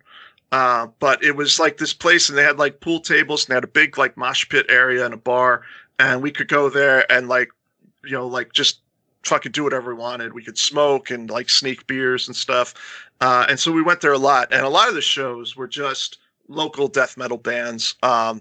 Ones that never made it big, and we saw death metal shows all the fucking time. So yeah, that was a much different experience from your Richie Rich, candy-coated, candy-assed No Doubt concert.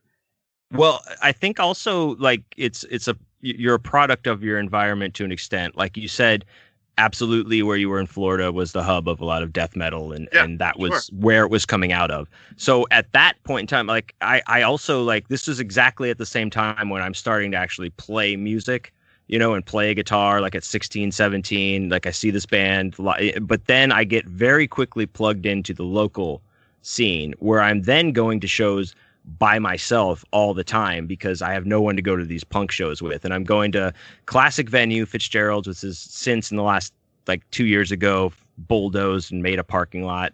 But I would go there almost every weekend by myself and just watch the shows. And I saw so many good bands, but like we had bands like Middle Finger was a big band here. And they were like a ska punk band.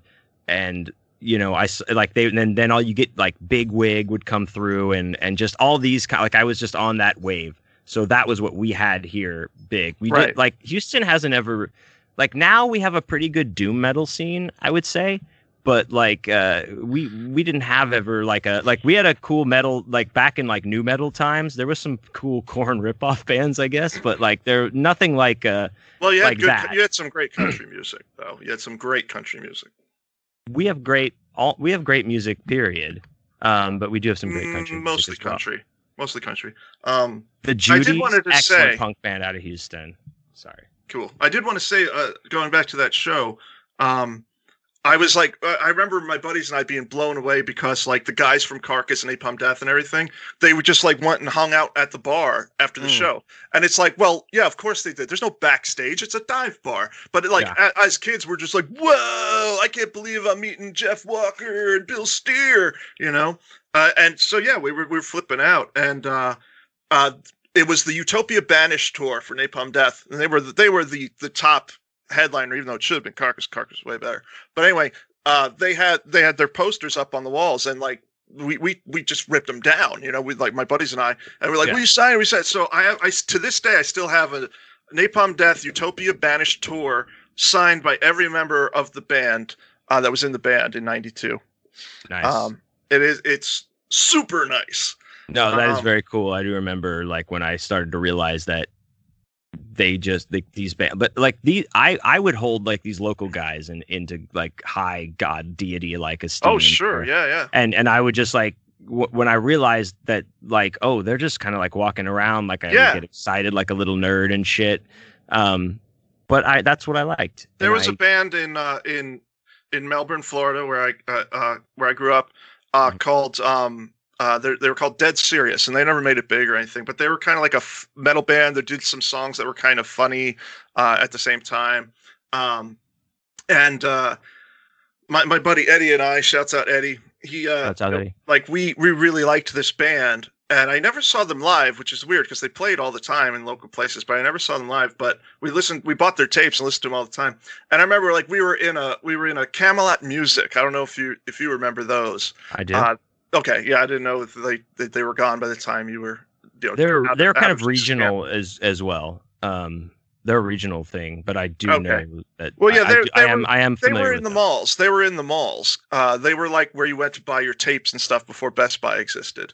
And yeah, I'm that old. I said tapes because it was tapes back then. Oh, excuse me. But anyway, we're in a Camelot Music, and we see the lead singer of Dead Serious. He was known as Dead Lee, and we were like, "Oh my god!" Was he working there? No, he was just. Well, it's funny you mentioned that, though. I'll get to that. But no, he was just there. He was just buying tapes, and we were like, "Dude, you're Dead Lee. We love you so much," you know. And he was just like, "Wow, you know who I am," you know. And then years later, a store opened called Serious Sounds, which was a record store, and sure enough, he was the owner. So yeah, it's this funny thing. Like when you're a kid, you think anybody who plays in a band is some kind of like metal god, and then you're like, oh no, wait, this guy he shops at the mall just like we do, and you know. Are you still with me? Yeah. Oh yeah, absolutely. I just didn't want to interrupt you because I forgot there was like one of the other huge bands in Houston, 30 Foot Fall, that I was hugely enamored with, punk band.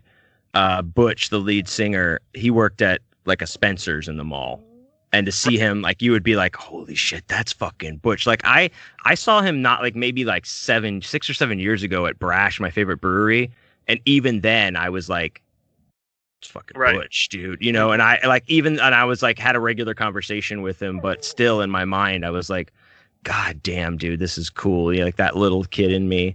Yeah, totally. Well, the second concert I remember seeing, and I know there were others that I saw at the Power Station, but like I said, a lot of it was death metal bands that weren't big, at least at the time. But it all kind of blends together. I know I saw like Deicide and a couple other Florida metal bands. But I would love to have seen Deicide. I never saw Deicide. I like most them. Most of the Florida bands I saw. Limp Bizkit? No, I'm talking about death metal music that's actually worth listening to. So I saw the second concert I remember, and this is one to remember, is I saw Gwar, which was also at the Power Station, like this dive bar, but there they were. And this is a funny story. You know, I was already listening to their stuff. I loved Scumdogs of the Universe. It was like I loved that album so much, and that was their latest one. And so they were doing all the songs from that album, and so I'm like at the show, and I'm like right at the front row, you know, like an idiot, you know, because anyone who knows Gwar, they dress up as space monsters and they shoot all kinds of stuff into the audience. If you're within 30 feet of the stage, you're getting hit with something.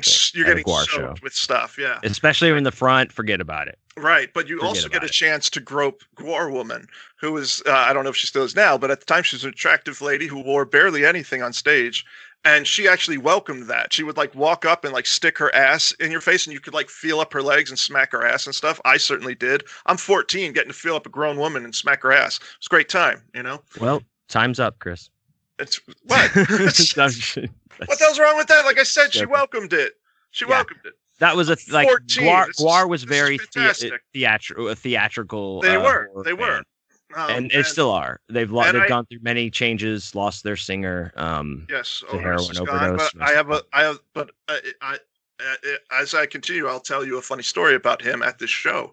This was the first time I think that I saw Guar. I ended up seeing them twice, maybe even 3 times. I don't know. I was drinking and doing a lot of drugs back then. I mean, I was 14. You know how it is. But anyway, they're playing and everything, and like they come out and like some of the guys have these big rubber dicks, and they're like they like spraying fake urine on everybody, you know, and like this was a thing. Like everybody would go to the show would wear a plain white T-shirt, so they could come away and have all the stains, you know, of the fake. Come away. Yeah, they would, but like you would have like the fake stains and the fake blood and everything. In fact, I remember the second show that I saw of theirs is when their new album "America Must Be Destroyed" came out, and I wrote that on my shirt, and I got it all covered with blood and gore and piss, and I wore it to school the next day. And my teacher was outraged. This woman was like, "You're wearing a shirt that says America must be destroyed. Where's your patriotism?" It's like she flipped the fuck out. Yeah, what? Yeah, she did. She flipped the fuck out that I was wearing a shirt. You did go to a weird school, dude. Dude, yeah, she sent me to the dean and everything. Yeah. I also got sent to the dean for wearing my Cannibal Corpse shirts. Crusty old dean. Crusty old dean. Anyway, to get back to the story, I'm at the first Guar show, and like the guys are doing like the fake urine, and they're like pretending to behead people. They got people that run out and they're chopping their heads off and like all this stuff. And I forgot to mention the Melvins were the opening act. I have to tell you, rule, dude. I have to tell you this part about the Melvins, but I'll get back to that in a second. They were the opening act, and no one even knew who they were back then. But like no one, dude. But anyway, I'm right up front row, as I was saying, and at one point, the band's rocking out, and I'm like right there, like Odorous, the lead singer, is like right in front of me, and I'm throwing up the Dio horns. I'm just like, yeah, you know. And he puts this like plastic thing in his mouth, looks right in my eyes, and then goes and like spits in my face, right? This globule of like this red dye stuff that's supposed to be blood hits me in the face with it, okay? And my eyes start to sting, like whatever like fake shit this was, it's burned my eyes, right? And I'm like, motherfucker, and I'm like, you know, like rubbing the stuff out of my eyes, and like even though I'm like 14 and starstruck, I love this band, I was just like, fuck that, you know? So I wait, and I'm like watching him, and he's like dancing around the stage, and he comes back to me again, and like not paying attention to me, but just rocking out. And again, these people, they wear these crazy costumes, and he had like these long like fake chains and shit on him. And so like he comes around, and I grabbed one of the chains, and I locked him with it and yanked it down, and I punched him in the fucking jaw.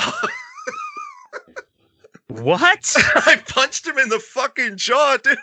Why? Because he spit in your face? Because he spit burning shit in my face. Fuck him. That's part of the show, dude. Fuck that's you, what you signed up for. No, bullshit. No, you spit in my fucking face, I'm punching you. That's how it is. Spit in my face with this burning shit in my eyes. So yeah, I punched him. And I mean, I'm 14. I didn't like knock him on his ass or anything, but I clipped him good in the jaw. And when he pulled back, I still had the chain in my hand, and like this big chunk of like latex fake mask shit came off. I had it pinned to my bulletin board in my room for years because I was like, yeah. So yeah, that's a real fun memory. I punched that fucker right in his face, and he deserved it. But he's dead now, so I win. Cool. Anyway, the Melvins. I wanted to mention this because you're a fan. The crowd that was there was definitely there to see Guar, because they were just like Guar. And Melvins come on, and they're playing their songs, and everyone in the crowd is just heckling them the entire time. They're like, "You fucking suck!" And like the guy had that weird Sideshow Bob hair, so they're King like, Buzzo. He does have that. Yeah, big he had that Sideshow Bob hair, and they were like, people. I remember some guy was yelling like, "You look like a fucking onion," and yeah, like the who are crowd, these fucking people? the crowd fucking. They were all war people. They fucking hated the Melvins. And there was not one person there that was like, "Yeah, rock and roll." There were either people that just kind of like stood there and watched them like I did, or there were people that fucking hated them. And people started like throwing beer bottles at them and stuff. And so finally they were like, "Fuck you, this town sucks," which is true, which is fair.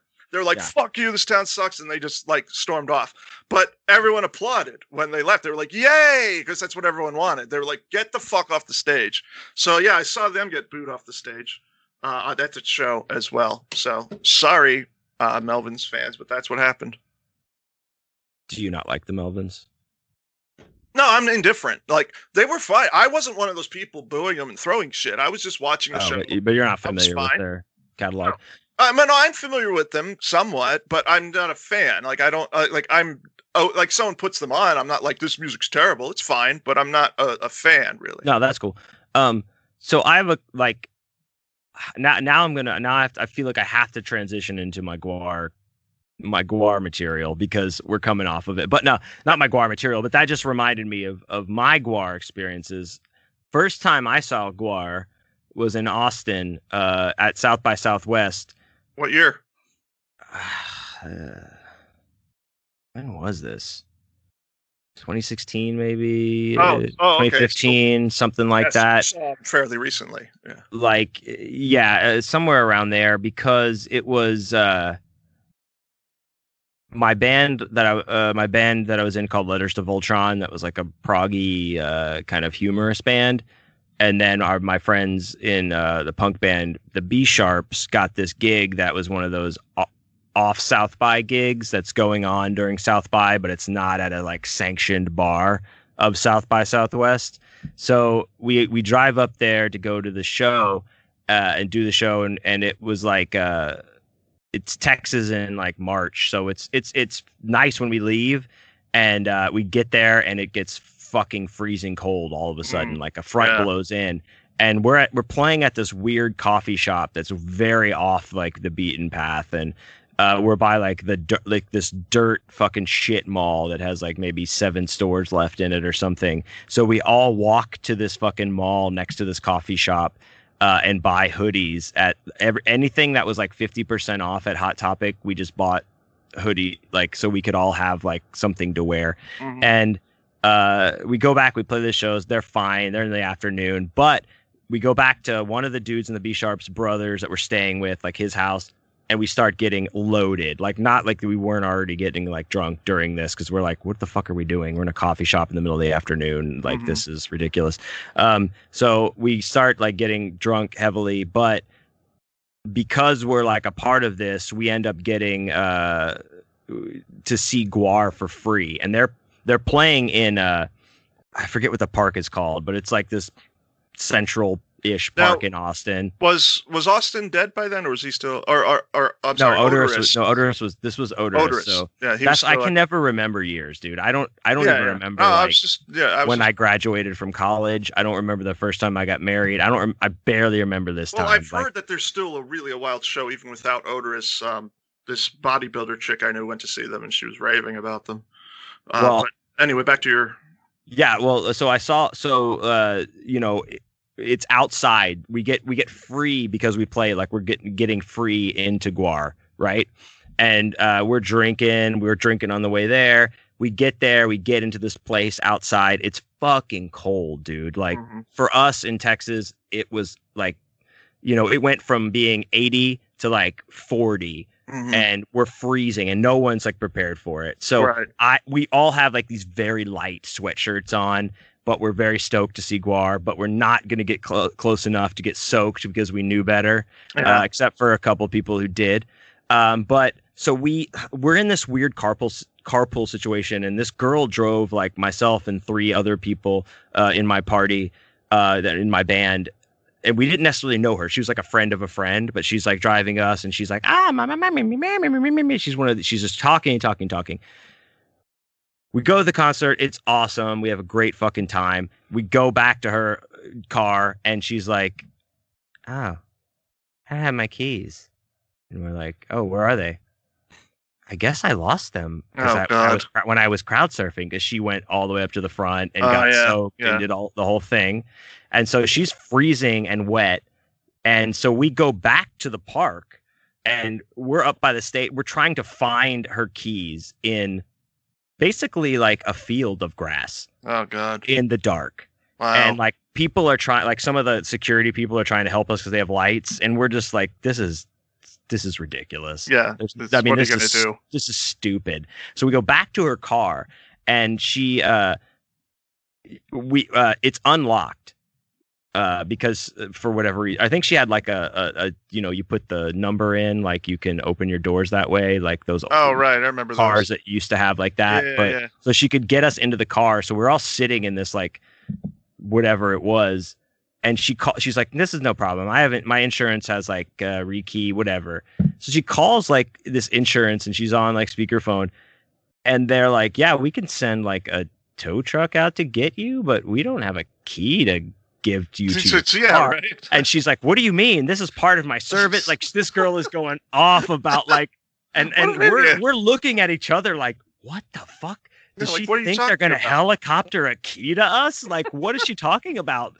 She gets irate, dude. It was, and so we sit in this car and we wait, and finally, like, we get a hold of the guy, our friend's brother, who's staying there, and we get him to come pick us up while she waits for like a tow truck to come, because we were there for like, dude, that whole situation literally after the show was like 2.5 hours Oh, my God. of a ridiculous scene. Now, fast forward to like even more recently, before Odorous died, Guar comes through Houston and they're at like one of the local venues, and Katie and I go and we meet some friends of ours there, and like we leave the venue and I'm driving my Element. This is a very bad story.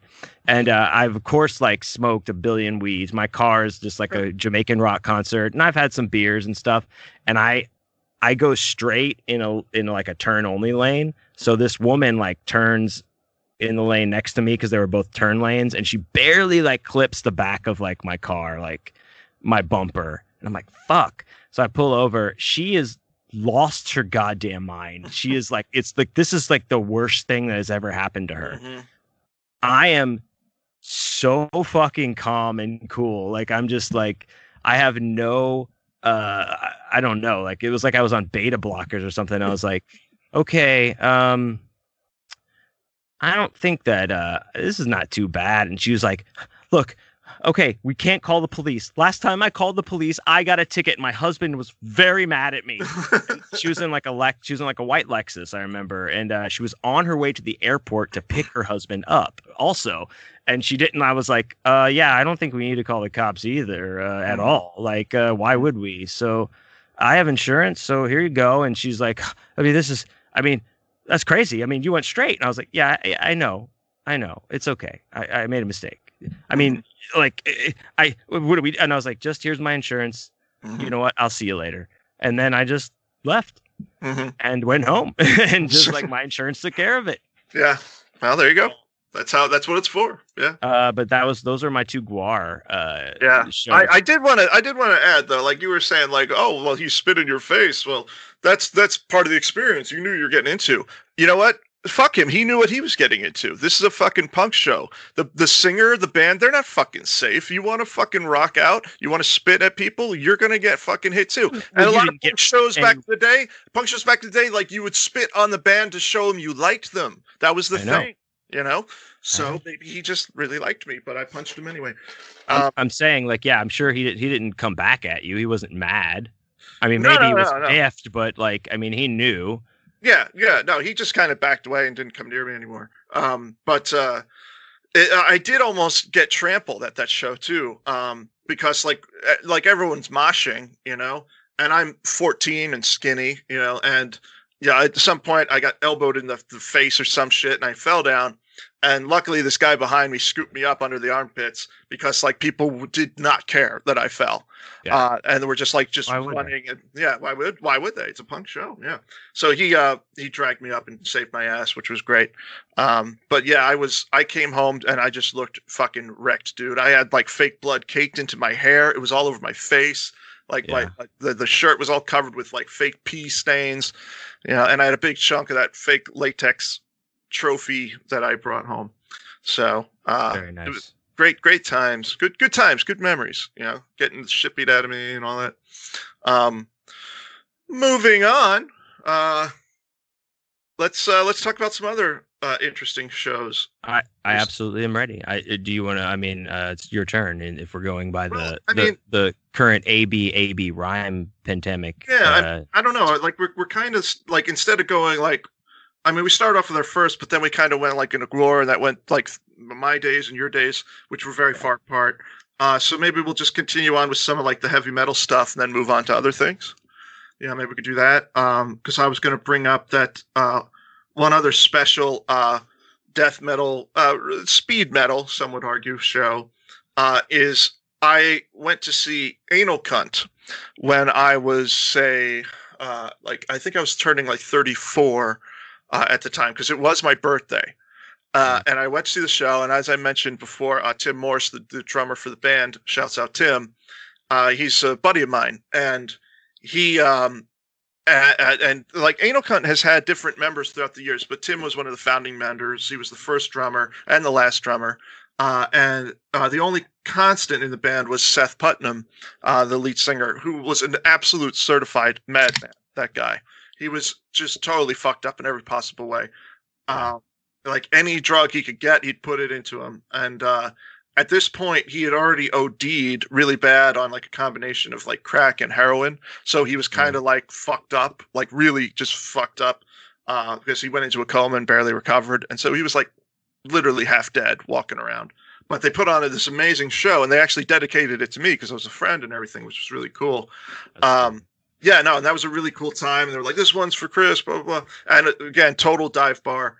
And Seth's mother was at the show, very supportive, much like your mom. Shouts like out, Mom. whatever crazy stuff those kids are into, they're about it. You know, God bless them. And so his mom was there, and she was standing like right behind me, and she was like, "Oh, it's great. You know the guys, you know the boys." I'm like, "Oh yeah, you're friends of mine, you know." And it kind of worked out great because, you know, mind you, I'm very jacked at this time, and there's all these people just Explain what you mean by jacked. I'm very muscular. Hitting me is like hitting a brick wall at the time. Like a truck. Like I'm like a truck, is like a switch, you know. And so like really, I was at like my peak at this time as a bodybuilder. And anyway, we're at the show, and as I said, Seth's mom is behind me, and all these people start moshing. And by now, I'm not into the moshing. You know, I'm like, you kids do it. I'm in my 30s now. I'm done. But like they're moshing recklessly, and I hate when people do this. So they're getting too close to my wife, and they're getting too close to Seth's mother. So I'm like, all right, ladies, just get behind me. And what I started to do is anytime someone came too close and even brushed against us, I punched them hard. I hate you. Fuck you're someone I fucking hate, fuck dude. you, dude. Fuck you, man. If you're gonna fucking go stand in the back, dickhole. It's a fucking dive bar. There's nowhere to go. We were as far away as we could go.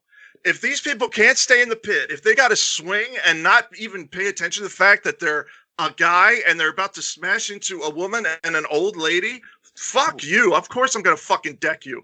As soon as I start doing that, they didn't have a problem staying in the pit anymore. That's all I'm saying. Okay, I guess you took care of it, but hey, fuck that, dude. Fuck that. I don't care if it's a concert or not. You don't fucking run and smash into old ladies. You're a fucking cunt, and I'm gonna put you down. I will make you humble, bitch. Okay. They might not have meant to do that. Sometimes things get out of control. You don't know who's back there. Well, they stop. Well, they learned to stop doing it real fast. Well, I'm glad everybody learned. They get fucking decked. That's what happens. They should have known better. And it is what happens. I've seen pits get very violent. I'm not super into doing a lot of moshing or slam dancing or picking it up. But if you're in the pit, I have been in my fair share of the mix, if you will. Yeah, well, I did a lot of those pits too back in the day, but I never went like on the edge of the pit and banged into the people that were like standing there just watching the show. You don't do that. That's a dick move. That's a stupid, reckless thing. So fuck you. Have some self-control, especially if there's women out on this side, okay? Mhm. Now, fuck you. I stand firm Sure. on that. You're fine. I mean, that's fine. No, fuck you. That's why are you saying fuck me? Because you're like, oh, I hate guys like you. No, I'm just saying, like you would have probably punched me, and I would have been like, "Why is this guy punching people?" And no one would have known that you're trying to like defend women, and because everyone's just rocking out, and then they'd probably be like, "Why is this old lady here?" And they're like, "That's my mom," and like, ugh. And then, you're 13 or 16 or 27 I or wasn't you're decking 40. 13-year-olds. That would, totally forgot that you said you were 34 for this. That would be so hilarious if you were, and just like bam, just like beating the shit out of kids. That was No, awesome. I was not beating the shit out of children. All right. Okay, this was like 2011. There were like no kids were into anal content in 2011. I was into them back in the day when I was 13. But yeah, they didn't bring the romper room bus to the anal cunt show. No, absolutely not. So that is just a funny thing to think about. Yeah. But no, fuck that. They deserve. That's hilarious, dude. That is funny though. But yeah, I do know what it's like to be pulled into a pit that you don't want to be in, or all of a sudden shit happens around you and you're like, fuck. Yeah.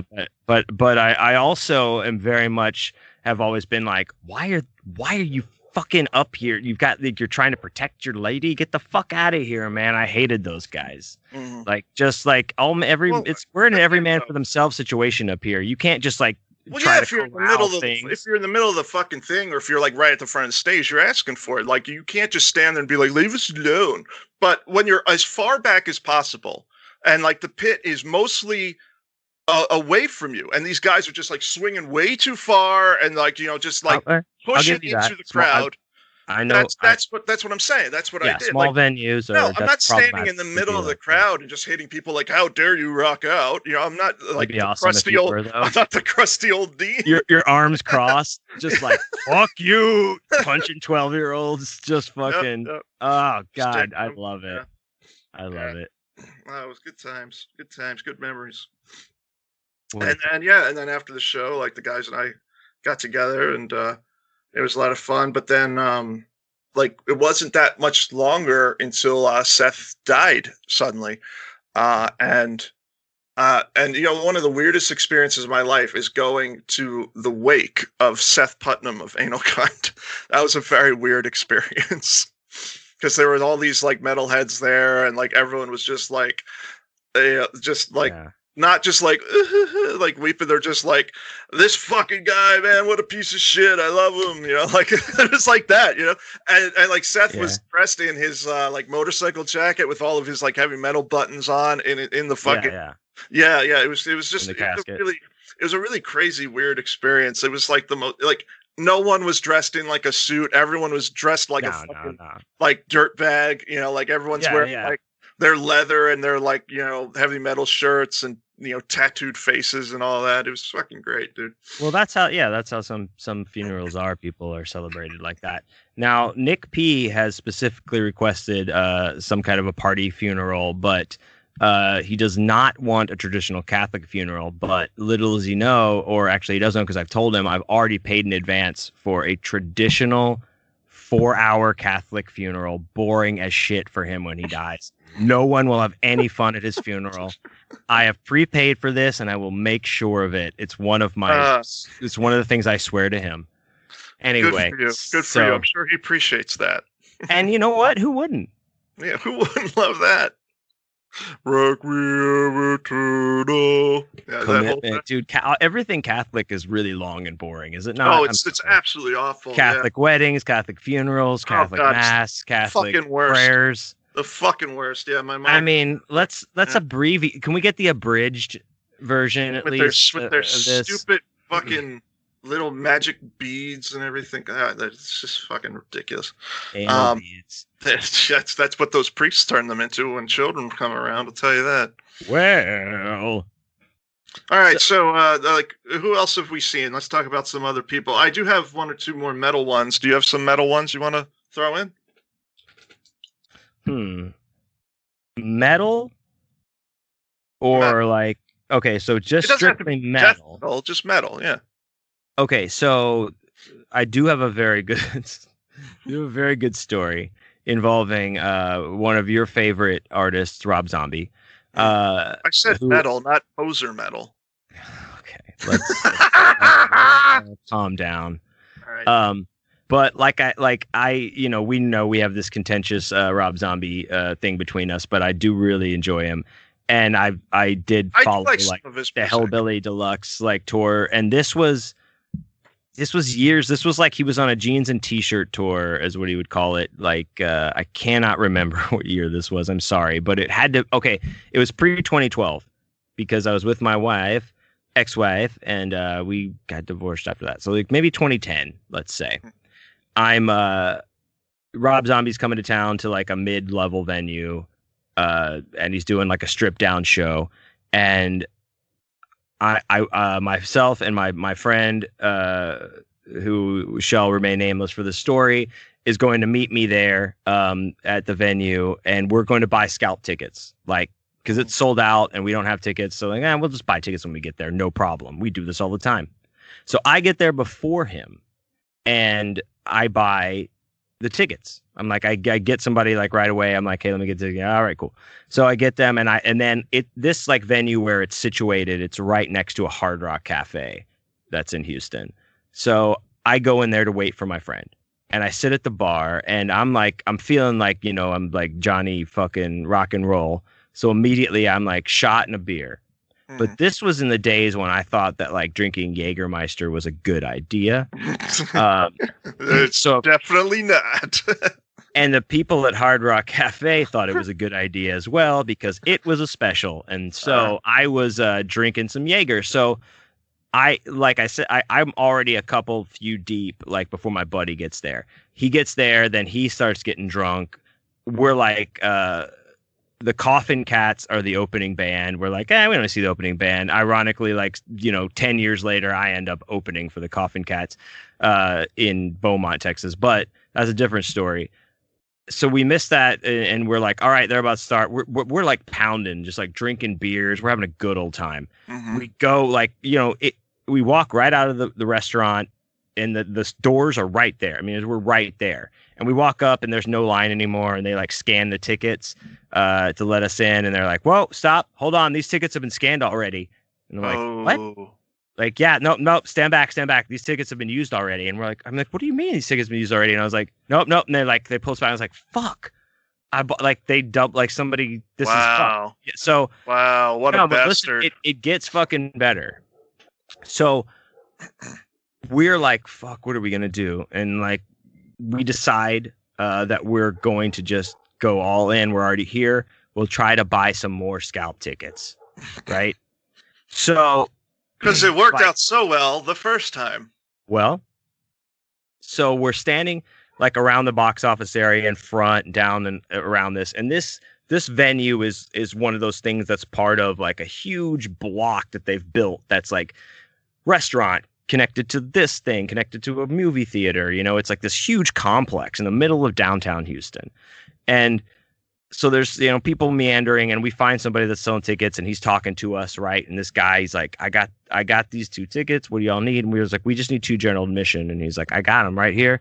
We're like, I also got some nice gold watches. Check it out. Well, look at, so my buddy like sidles up, is next to him. I'm in front of him. My buddy's next to him. He's like, let me see the tickets. And the guy's like, whoa, let me see some money. And he's like, dude, we just got ripped off. We already are into this for a lot of money. I just want to see them to make sure they're not fake. And the guy's like, all right. So he gives the tickets to my friend. I swear to God, like passes them to him. He's looking at them. And as he does that, as they're in his hand, from behind this guy that gave him the tickets comes the arm of a police officer who grabs that guy and pulls him back and says, I already told you about this. And pulls him away. Tickets are still in my friend's hand. And he just turns and says, let's go. Yep. And so we walk. Run! So we walk right up to the thing, scan them, we get in, we're like, oh my God. And so now we're drunk as shit and elated that we've pulled off some master fucking hype. heist. Something masterfully has happened, right? So, we go down, we're in the general admission, it's standing room only, and we're in there and we're just hyped up and having a good time, and we're talking, and then people around us start talking to us because we're very gregarious, and we're waiting, like, Rob Zombie to come out, and my buddy is like, he has like a pack of cigarettes. He doesn't even smoke cigarettes, but in the pack of cigarettes he has some rolled joints. And he pulls one of them out and he's like, oh, let's smoke a joint real quick before the show has started. So, the house lights are on, not necessarily recommended, but we start smoking this joint. So through the fucking crowd, a security guy comes up to us and is like, hey guys, put that out. Can't do that in here. All right. No smoking, and definitely can't be smoking that in here. All right. Just put it out and be done with it. Well, that's pretty and nice. And we're like, all right, cool. No problem. So this is the level of like intoxication and just like, where you're like drunk on power, I guess. I don't know. Douchebaggery, I think it's called. As soon as we put, oh yeah, absolutely, sir. He put the joint out. As soon as he leaves, he walks away. My buddy, who doesn't even smoke cigarettes, goes to like continue what he's saying to these people we're talking to. And as he's talking, he takes the pack of cigarettes out of his breast pocket, opens it up, takes a cigarette out, puts the cigarette in his mouth. I'm just talking. Lights the cigarette. Anyway, so I said he takes a drag of it. From out of nowhere comes an arm behind him that is the security guard that just told us not to smoke, and says, what did he's like, I just told you, man, you're out of here, and grabs him and just dragging him through. And I'm like going after him like, what? And he's like pulling him. He's like, your buddy's out of here. He's out of here. And like throws him out. And I like go out in the smoking like balcony thing where I can like talk to him like, what do I do? I mean, I gotta, and he's like, stay in there. I'm going to get back in. I was like, you can't get back in. And he's like, just stay. I was like, should I go? And he's like, stay. I don't know. So he shouldn't go. Fuck him. I end up going back into the show. I end up going back into the show. Yeah. And I watched the show with this very like I said, I'm very under the influence, but I have this small like burning guilt thing in the back of like very far back where I'm like, man, I feel bad, dude. Like, because I assume that he just went home, he never showed back up to the show. So after the show, I walk out, I go to my car, go home, I get in bed, and it's extremely late, and I have to, are you frozen? No. Okay. So I have to, I'm just listening. I also like am working at Starbucks at this time, and I have to open the next day, which, I had to get up at 4 a.m. So it was like very like stupid. So it's already super late. I just get home like 1 a.m. maybe. I'm drifting off to sleep. 1:30, my phone starts ringing, and it's my friend's wife. And I answer, and that's the only reason I answer. I'm like, hello? And she's like, hey, do you know? Oh my God. She's like, are you with so-and-so? Like her husband? And I was like, tell me 8 security guards beat the shit out of him, dude. I said, no, not right now. Oh, I'm home already. Oh, and she's like, so he's not with you at all? And I was like, he was with you earlier? And I was like, he was with me earlier, but he's not with me now. And she's like, okay, I think he's in jail. Oh. And I was like, oh, why? Because I just got a collect call from the jail. And I was like, well, of course it's him, you fucking idiot. Of course it's him. Who else is gonna call you collect from the jail? So then I'm like, oh fuck, man. So I can like barely sleep. So I just kind of like stay up, and then I go to work and go through all this like shit. And it turns out he finally gets out in the evening and calls me and tells me what's up. But it turns out after that, the police tell him outside of the venue that the security has said like, this guy is kicked out, can't come back. The police that are out there are like, hey, you have to go. It's like, okay. Like I said, this is like a kind of a complex, like a, weird, like square complex around a block. So he just like goes around the corner and he sits there and he buys another ticket from a scalper. Of course he does. And walks back around the corner with it and walks up to the door to get it scanned, and they immediately arrest him. Yes. This guy's an idiot, dude. Like he's a immediately total arrest him. moron. No, he was drunk, dude. They immediately arrest him for like what is that? PI, like public intoxication and trespassing or whatever, because they kicked him out. So he had to like spend the night in the drunk tank and shit. And that's what it's for. that was my Rob Zombie. That was a memorable Rob Zombie story. Well, how was Rob Zombie? Did he give a good show? Oh, fuck yeah, dude. It was because it was awesome, because it was a stripped down show, like I said, without all the pageantry, and it was just rock that's and roll. Too bad, though. That's too bad, because I heard he puts on. Well, no, really. I heard he puts on like a great No, he does put on Alice Cooper type of show, where he has all sorts of crazy shit. Yeah, but these guys, but they were just like rocking out. This was just like. Oh no, that's cool too. That's cool too. It was cool. I thought it was cool. You know, like it's funny you mentioned that. It's a perfect segue for what I was going to talk about, because I saw Alice Cooper twice. I thought you were going to say you saw Kiss Unmasked. No, I did not. I saw Alice Cooper once. I saw him twice, and so I win. But anyway, this was huge for me. This was a big deal, because Alice Cooper I credit with getting me into like dark, evil metal. Like before his album Trash came out, which I still consider one of my favorite albums of all time, top 10. And when I first heard Poison, that was my introduction to him. Just changed my life. Like I had just gotten into metal, because I was like 12, right? I had just gotten into metal, but my metal was like Def Leppard, Bon Jovi, and that kind of stuff, which was amazing to me, blew my mind. Great stuff. But then came Alice, and it was like this darker, heavier version of that kind of arena metal that I started listening to. So Alice Cooper has been an enormous influence on me. One of my favorite rock gods of all time. So when I finally got to see him, it was like 1994, and he had just released The Last Temptation, which was kind of like a segue album of him getting out of the like glam metal era after he did Poison, Trash, and Hey Stupid, those two albums, which are actually my favorite Cooper albums. I know that's blasphemy to a lot of the people who like the older stuff, but that was the stuff that was my introduction to him, so I have a big nostalgia attached to it. But anyway, I saw the show. Me and my buddy, Creston, were like right at the front of the stage. We're so stoked because he loves Alice Cooper too. And it's at the House of Blues in Orlando, which is a stupid, cheesy place to see anything. But it was so awesome to see Alice Cooper. And he puts on this amazing show. Like it starts off and there's this like creepy circus music playing. And like he has these evil clowns running around on stage and running through the audience. And by the way, before Rob Zombie, before Gwar, Alice Cooper did this. Alice Cooper invented like the horror show. Absolutely. Rob Zombie absolutely says he's inspired by. Oh no, yeah, totally. Cooper. He is. He's said that many times. And he's open for Alice Cooper and stuff like that. Yeah, absolutely. But yeah, Alice really invented this shit. And yeah, like he came out taken a lot from vaudeville. From what he was very good vaudeville. He was. But he comes out and like, he does this whole crazy show with and like, for those who don't know, he does like certain songs where he does certain things. Like he has a song called "I Love the Dead," and he usually it has like a dead body that he's like singing to and feeling up.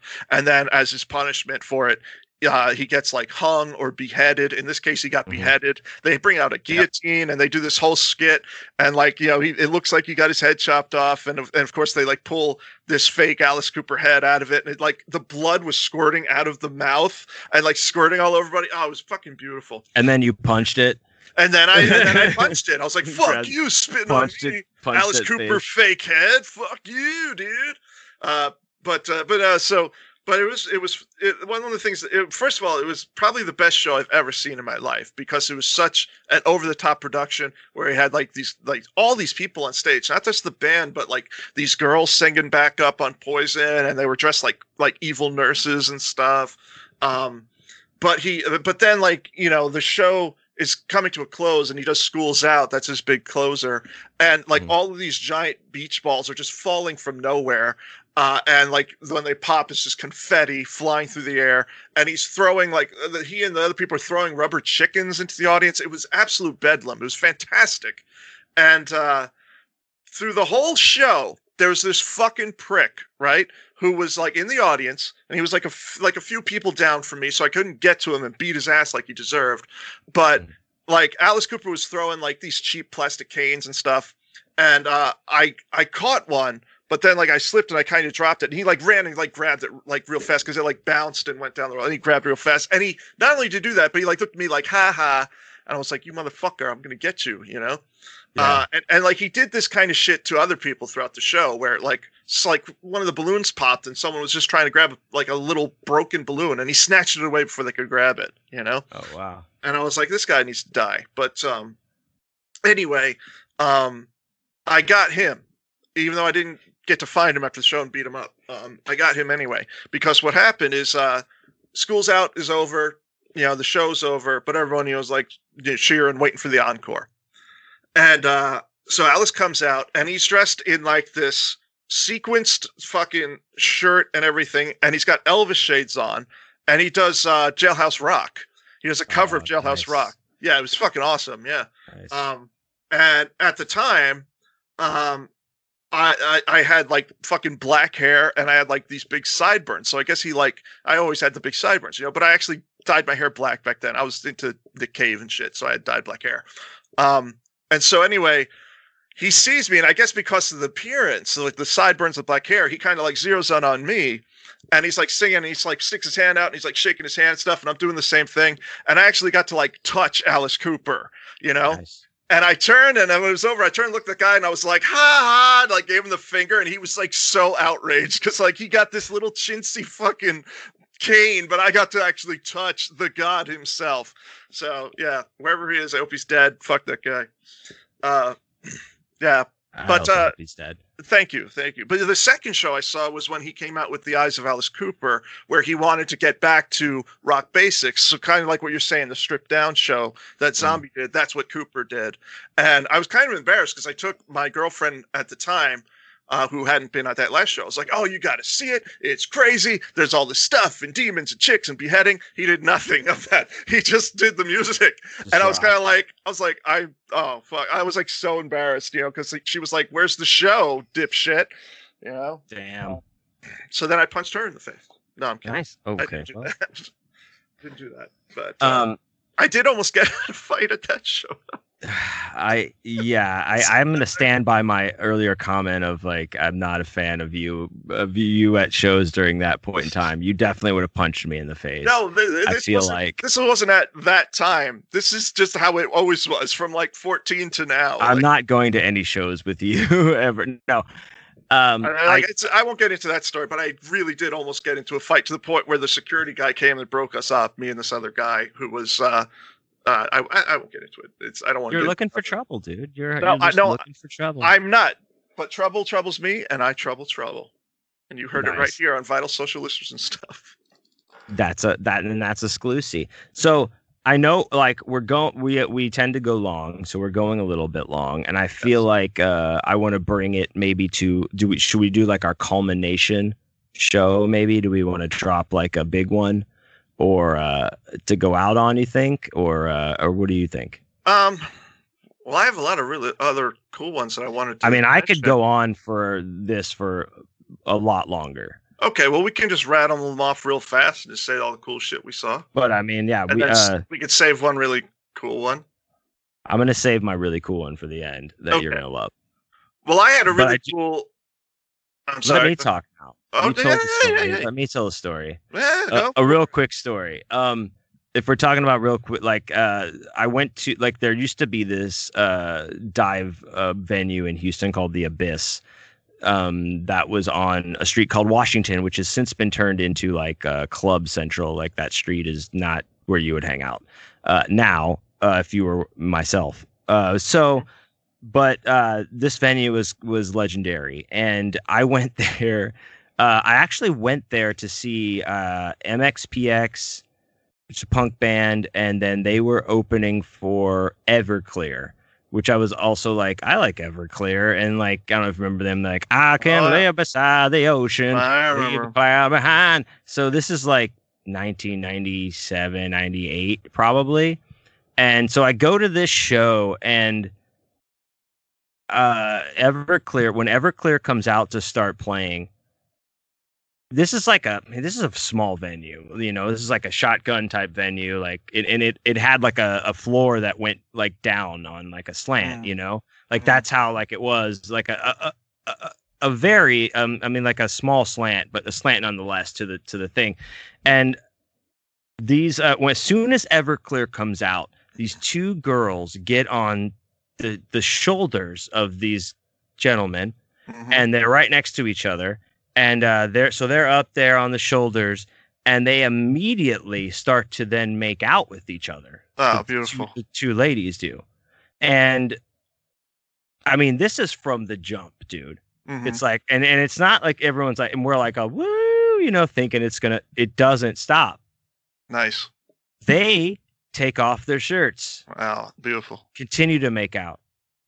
Everclear's up there playing, and it's not like I'm saying, and no one's watching that. It's a small venue, so it's not like they don't know like what's happening. These girls keep making out. Bras gone. They are just they're going to town in a way that they are in another place. Like they might as well be on their own planet of love for each other or something. And these guys on their shoulders are just like lifting them to heaven or something. Yeah.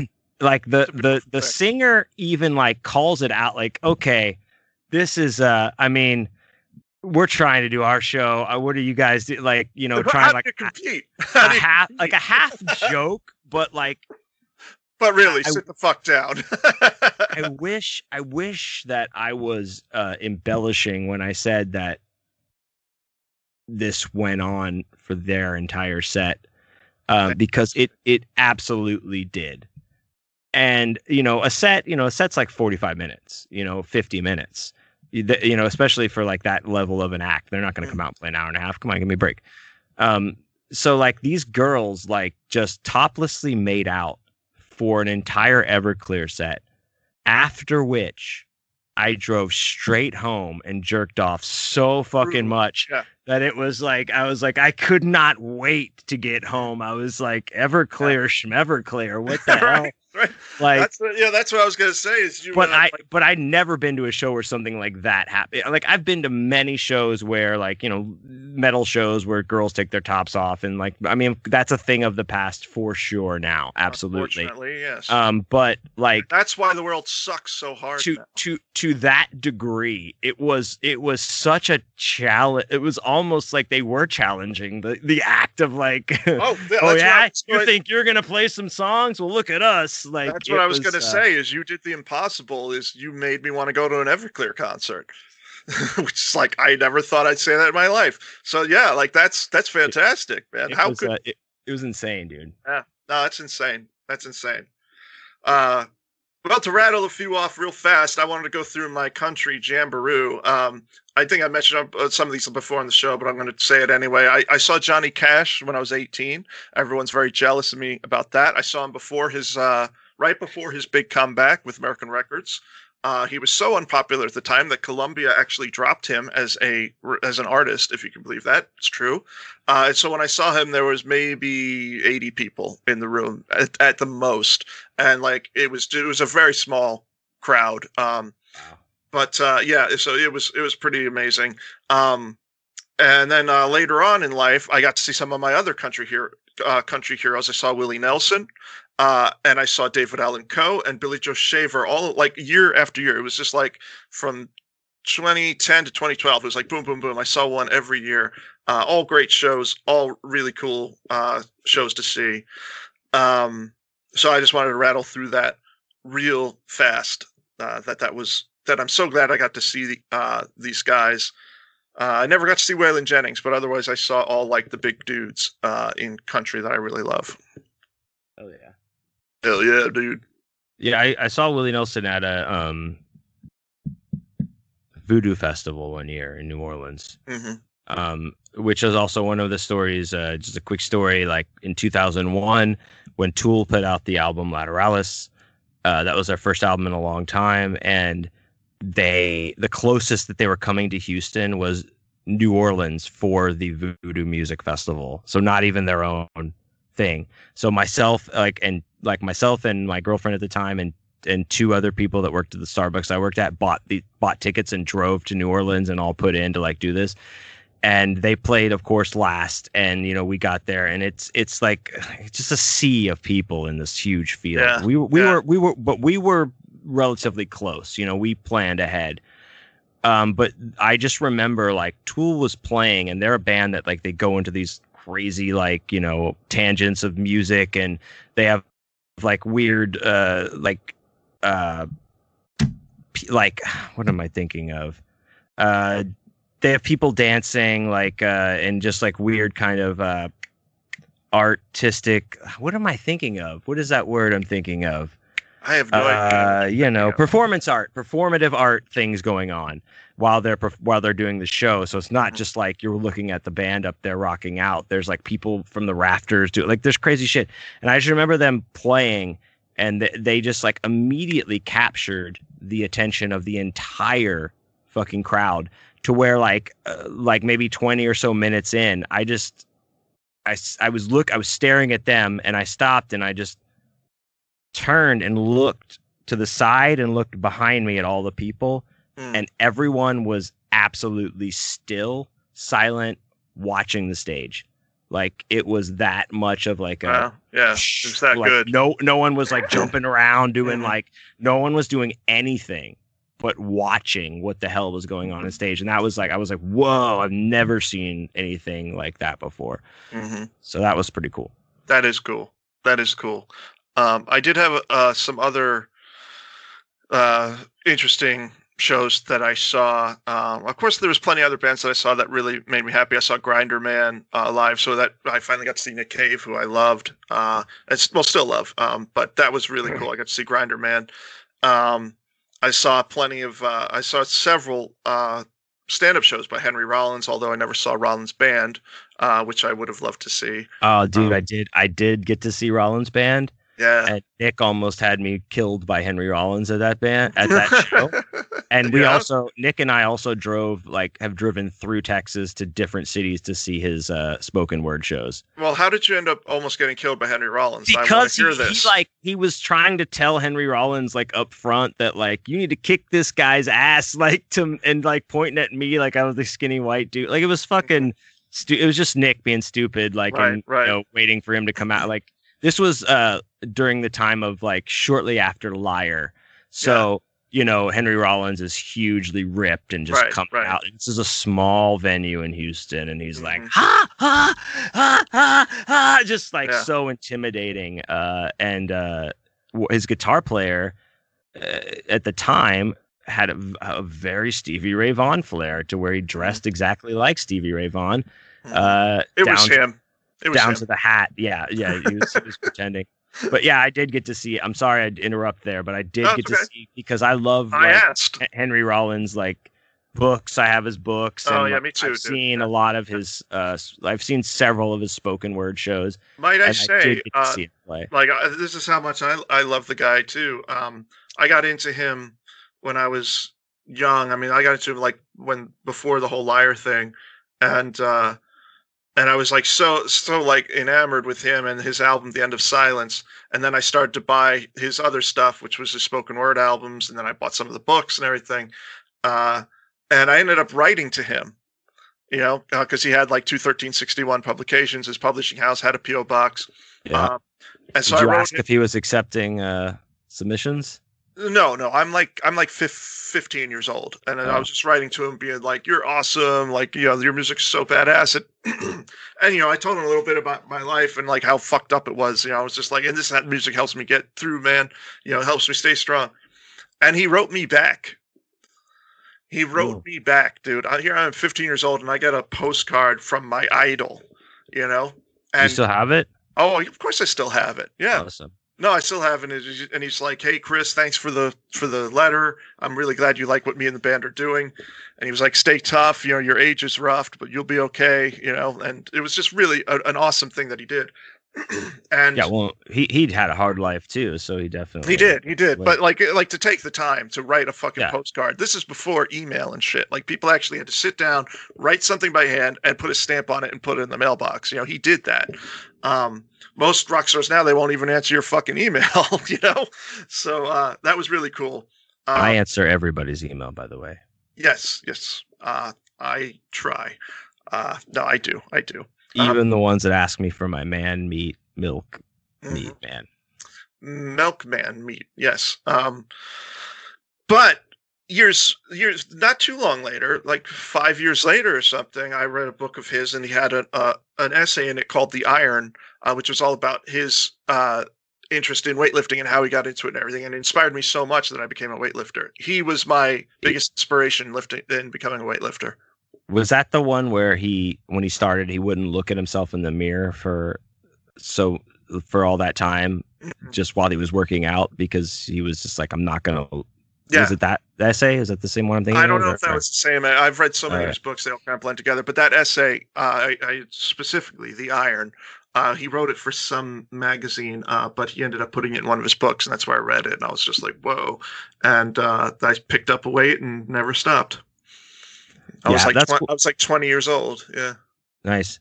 I do have a lot. Yeah, I think I have all of Henry Rollins' books because when we worked next to the Barnes and Noble, Nick P and I, we could order everything we wanted. So I made sure I got all of them when they came out. So, and I do have, like, he even gave me, like, Nick gave me recently I sound like Nick is my husband. Like, Nick gave me recently. You never stop talking about him, dude. I love him so much. He gave me a hardback cover of Get in the Van, which is Henry Rollins' diaries from when he was on tour with Black Flag when they first went. Yeah.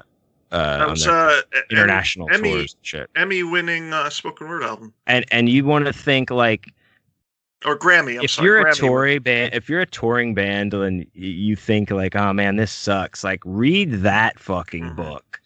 Read that book. Like, sleeping in a wet, cold shack, basically. Like, that's where you're sleeping with no food, and before you go have to play, where everyone just spits on you and throws beer bottles at you. And then you go to the next show without a meal. Like, it's insane. Like, it's crazy. It's a crazy like book. Henry Rollins or not, whether you do, like, that's a pretty interesting, like, touring snapshot for the time. No, totally is. So to continue to kind of like just go through them real fast, I saw John Carpenter. That was the last show that I saw, and that was a few years back, like at least 3 years ago. And that was huge to me to see John Carpenter. He's my favorite filmmaker, big influence on me as far as being a storyteller and just being, and like I saw him on his anthology tour. So he was playing a lot of the music from his movies, which was really, really cool to see him play the theme to Big Trouble in Little China and Assault on Precinct 13 and etc. So that was pretty bitchin'. And that was the last one I saw. Like, I don't really go to shows much anymore because I just, as we've established, I get really angry at them and end up fighting. And I'm 43 years old and I can't be doing that anymore. When you're 17, they kind of let it go. But when you're 43, they put you in jail. So, but I wanted to mention just a couple of other ones that were kind of interesting. In 1999, I saw Isaac Hayes in concert. Nice. Yeah, it was really, really cool, dude. And Truck Turner himself. Yeah, and I really liked the guy, you know, and loved his music. You know, Hot Buttered Soul was such a great album. And I went to it with my girlfriend, and we were the only white people in the entire place, which was kind of funny, you know. Nice. Yeah, it was pretty funny. We were at the Tallahassee Urban League. It was a fundraiser, and I remember we were at the show and everything, and not only were the only white people, but we were the only people that were like under 35. You know, we were like in our 20s. So here's these two young white people with all these older, African Americans, and Isaac Hayes comes out. He does an amazing show. He's totally awesome. Rest in power. Rest in power. He's absolutely great, and it was the biggest band that I've ever seen live. You know, he has like someone playing every possible instrument. He has a whole orchestra there, basically, and he's at the piano and playing and singing, and he does the whole show, and it's great. But then it gets to the end, and he says this is so funny. He's like, "All right, I know there's one more song I got to do if I'm going to get out of here alive. And then it's just like, don't, wackadoo, wackadoo. And like the beginning of Shaft starts to play, the theme to Shaft. Yeah. And it's just like, and he gets up and he's like holding an orchestra, a conductor's wand, and he's like orchestrating one member of the band at a time, like kicking in this, kicking in that, like, the bass and the drum and the saxophone, and just on and on. And like when he finally turns around and goes, "Who's the fast, sexy guy?" Like when he first does the first line, everyone comes. Everyone exploded. I've never seen an audience go more crazy. And like I said, I've been at death metal shows with mosh pits. Right in front of us were these two little old ladies. They were like 60s, like 65, 70 years old. No joke. And it was really funny because he would be singing a song and they would be like talking to him when he said the lyrics. He was singing like, "By the time I get to Phoenix," and he's like, "By the time I get to Phoenix, they'll be rising." And they're like, "Yes, baby, I know it." They were like talking to him. It was awesome, But when he started into Shaft, they bolted up like a couple of like 12-year-old girls at a New Kids concert, dude. They were just like, bah! They just lost their fucking minds. It was fantastic. Everybody was on their feet. Burned the fucking house down when he did Shaft, dude. It was incredible. Nice. It was incredible. I'll never forget that. Did you have another one you want to throw in there? Any more fun stories? I have a Because I have two more. I want to go out on two more. I'm going to go out on two. Okay, good. I'm going to go out on two more as well, because there's plenty of others I could get to, but I'm trying to stick with the ones that have funny stories to go along with them. So. Yeah. I mean, we could have like many episodes about this. Yes, but yes. Did I already talk about how on this show about how my drummer Chris made the guacamole for Jack White? So we got no. Go ahead and tell it. We didn't talk about that. Okay. So we have this thing, or we did have this thing in Houston called the Free Press Summerfest. And then there was like another version of it that happened in the winter, but I'm pretty sure the guy that ran it got Me Too'd. So we don't have it anymore, but which will happen to us very soon.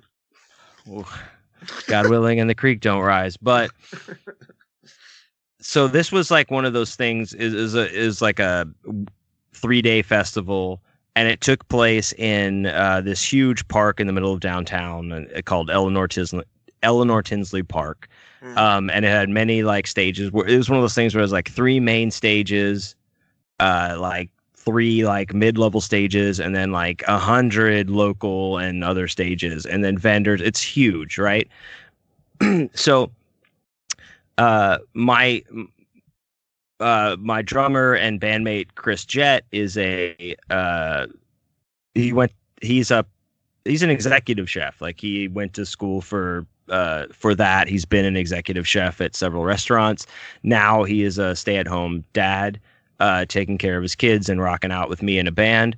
But that is his like skill and profession. So one of his best friends happened to work for the company that was running like the talent booking and all, taking care of this entire event. Mm-hmm. So it was like his friend and her husband, like they were like the main big swinging dicks in talent coordination, right? So she is in charge of like one of the things she's in charge of is the writers. So Jack White had this, and there was an article about that happened at Oklahoma State University. Well, real quick, explain what writers are for those who may not know. A writer is something that when you're a performer, in a band or any capacity, and you're performing in a theater or club, and you have a contract to where they will provide these things to you in your green room or backstage area that you put on this list, and it's called a writer. Well, it's also like certain amps or other equipment that they're not bringing with them, so it's also performance stuff too. Yeah, it's everything you want. It's the whole thing. Yeah, it's the equipment, but this particular she was in charge of what they were going to have on the writer in their green room. And one of the things that Jack White has on his writer is a request for guacamole made to his recipe that he has, which is weird because his recipe does not include onions.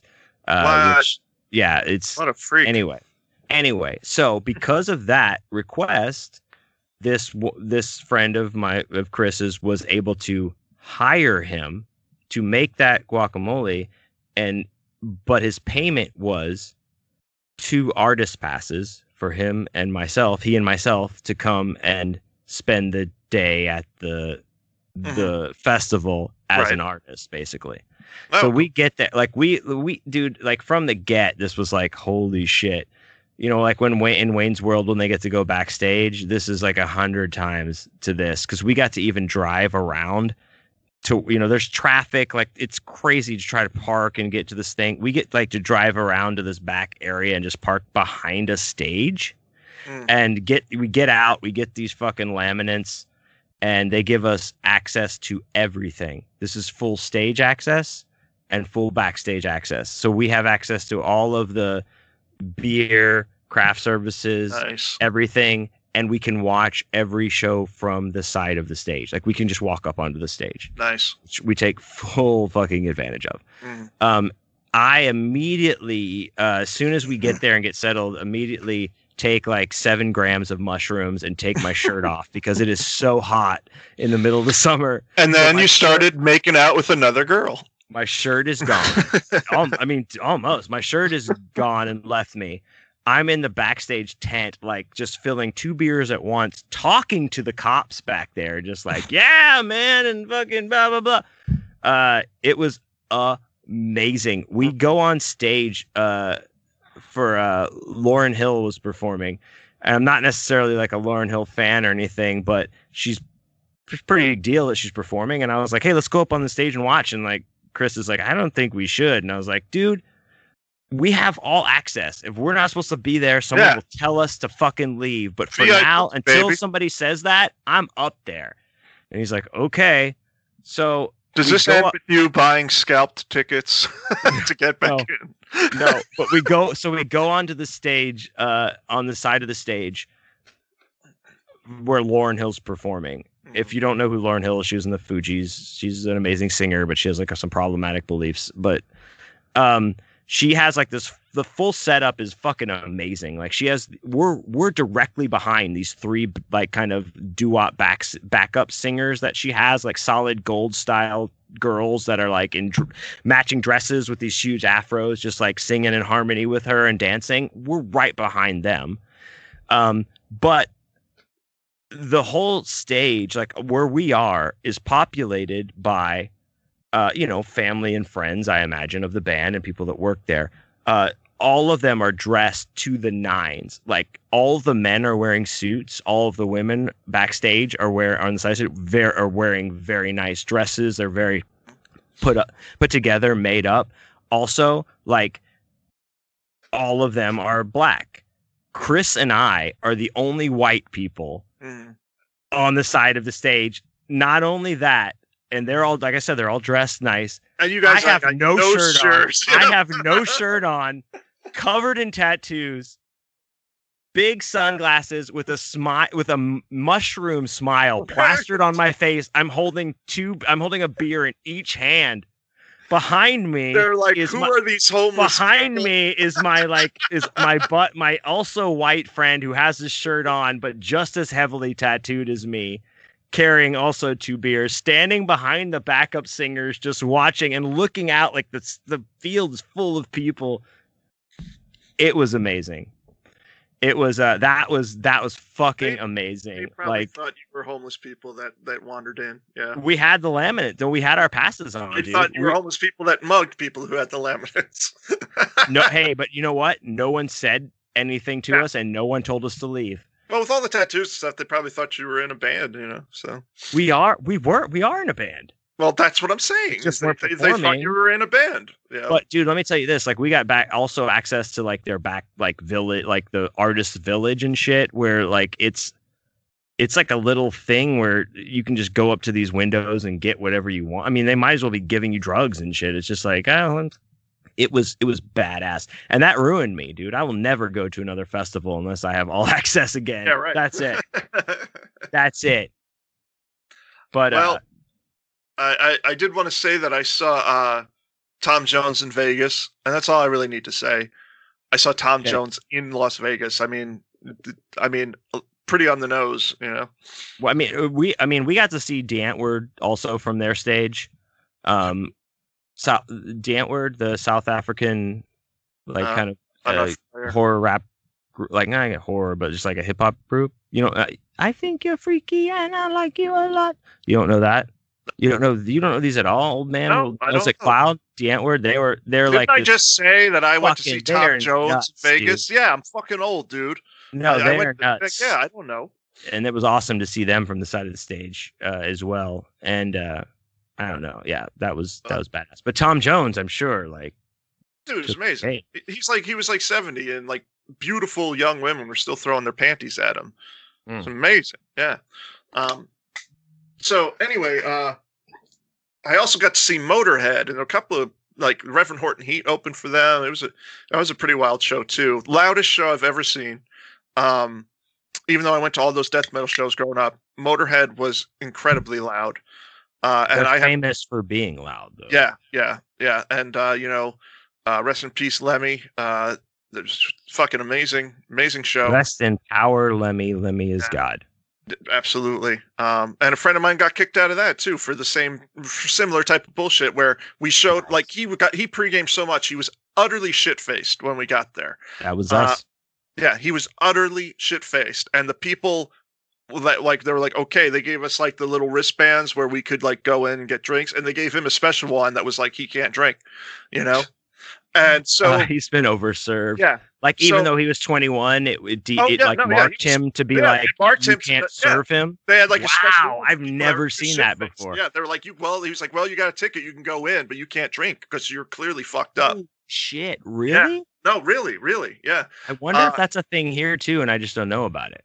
Well, anyway, we went in, and sure enough, before Motorhead even hits the stage, he's like, you know, because me and my other buddies, we were like off to the side, like standing on this lift because we got like a good view. But he's like, I want to be in the pit because he's drunk and stupid.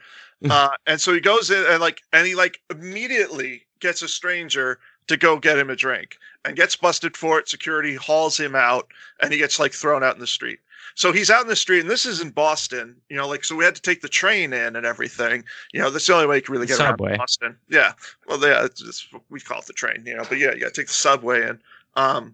And switch trains and stuff. And he's way too shit-faced to even figure out how to do it. So he's like texting us from outside. He's like, I got kicked out. And like, we're all like, sucks to be you, nerd. Like, that's what we texted back. We're like, fuck you. Because this guy did this all the time. He would get us thrown out of places all the time. Like, that was his thing. So we were like, Yeah. well, fuck you, man. Fuck you. Like, we're not leaving Motorhead because you're a fucking drunken idiot who like, you know, can't go without a drink at a show. Like, you can like sit out there and wait for us, or figure it out, find your way home. And so that was a great show. And yeah, like, Motorhead was so deafeningly loud. I knew that ahead of time. Like you said, they have that rep. So I brought earplugs and wore earplugs, and all my buddies were making fun of me, like, "Oh, you pussy, you wearing earplugs." And at the end of it, they were like, "You were right. We should have worn earplugs." Well, I am here to say I will still stand firmly in making fun of you for wearing earplugs. They were all But they were all jealous. It was because it was I'm not jealous. insane how loud it was. It was insane.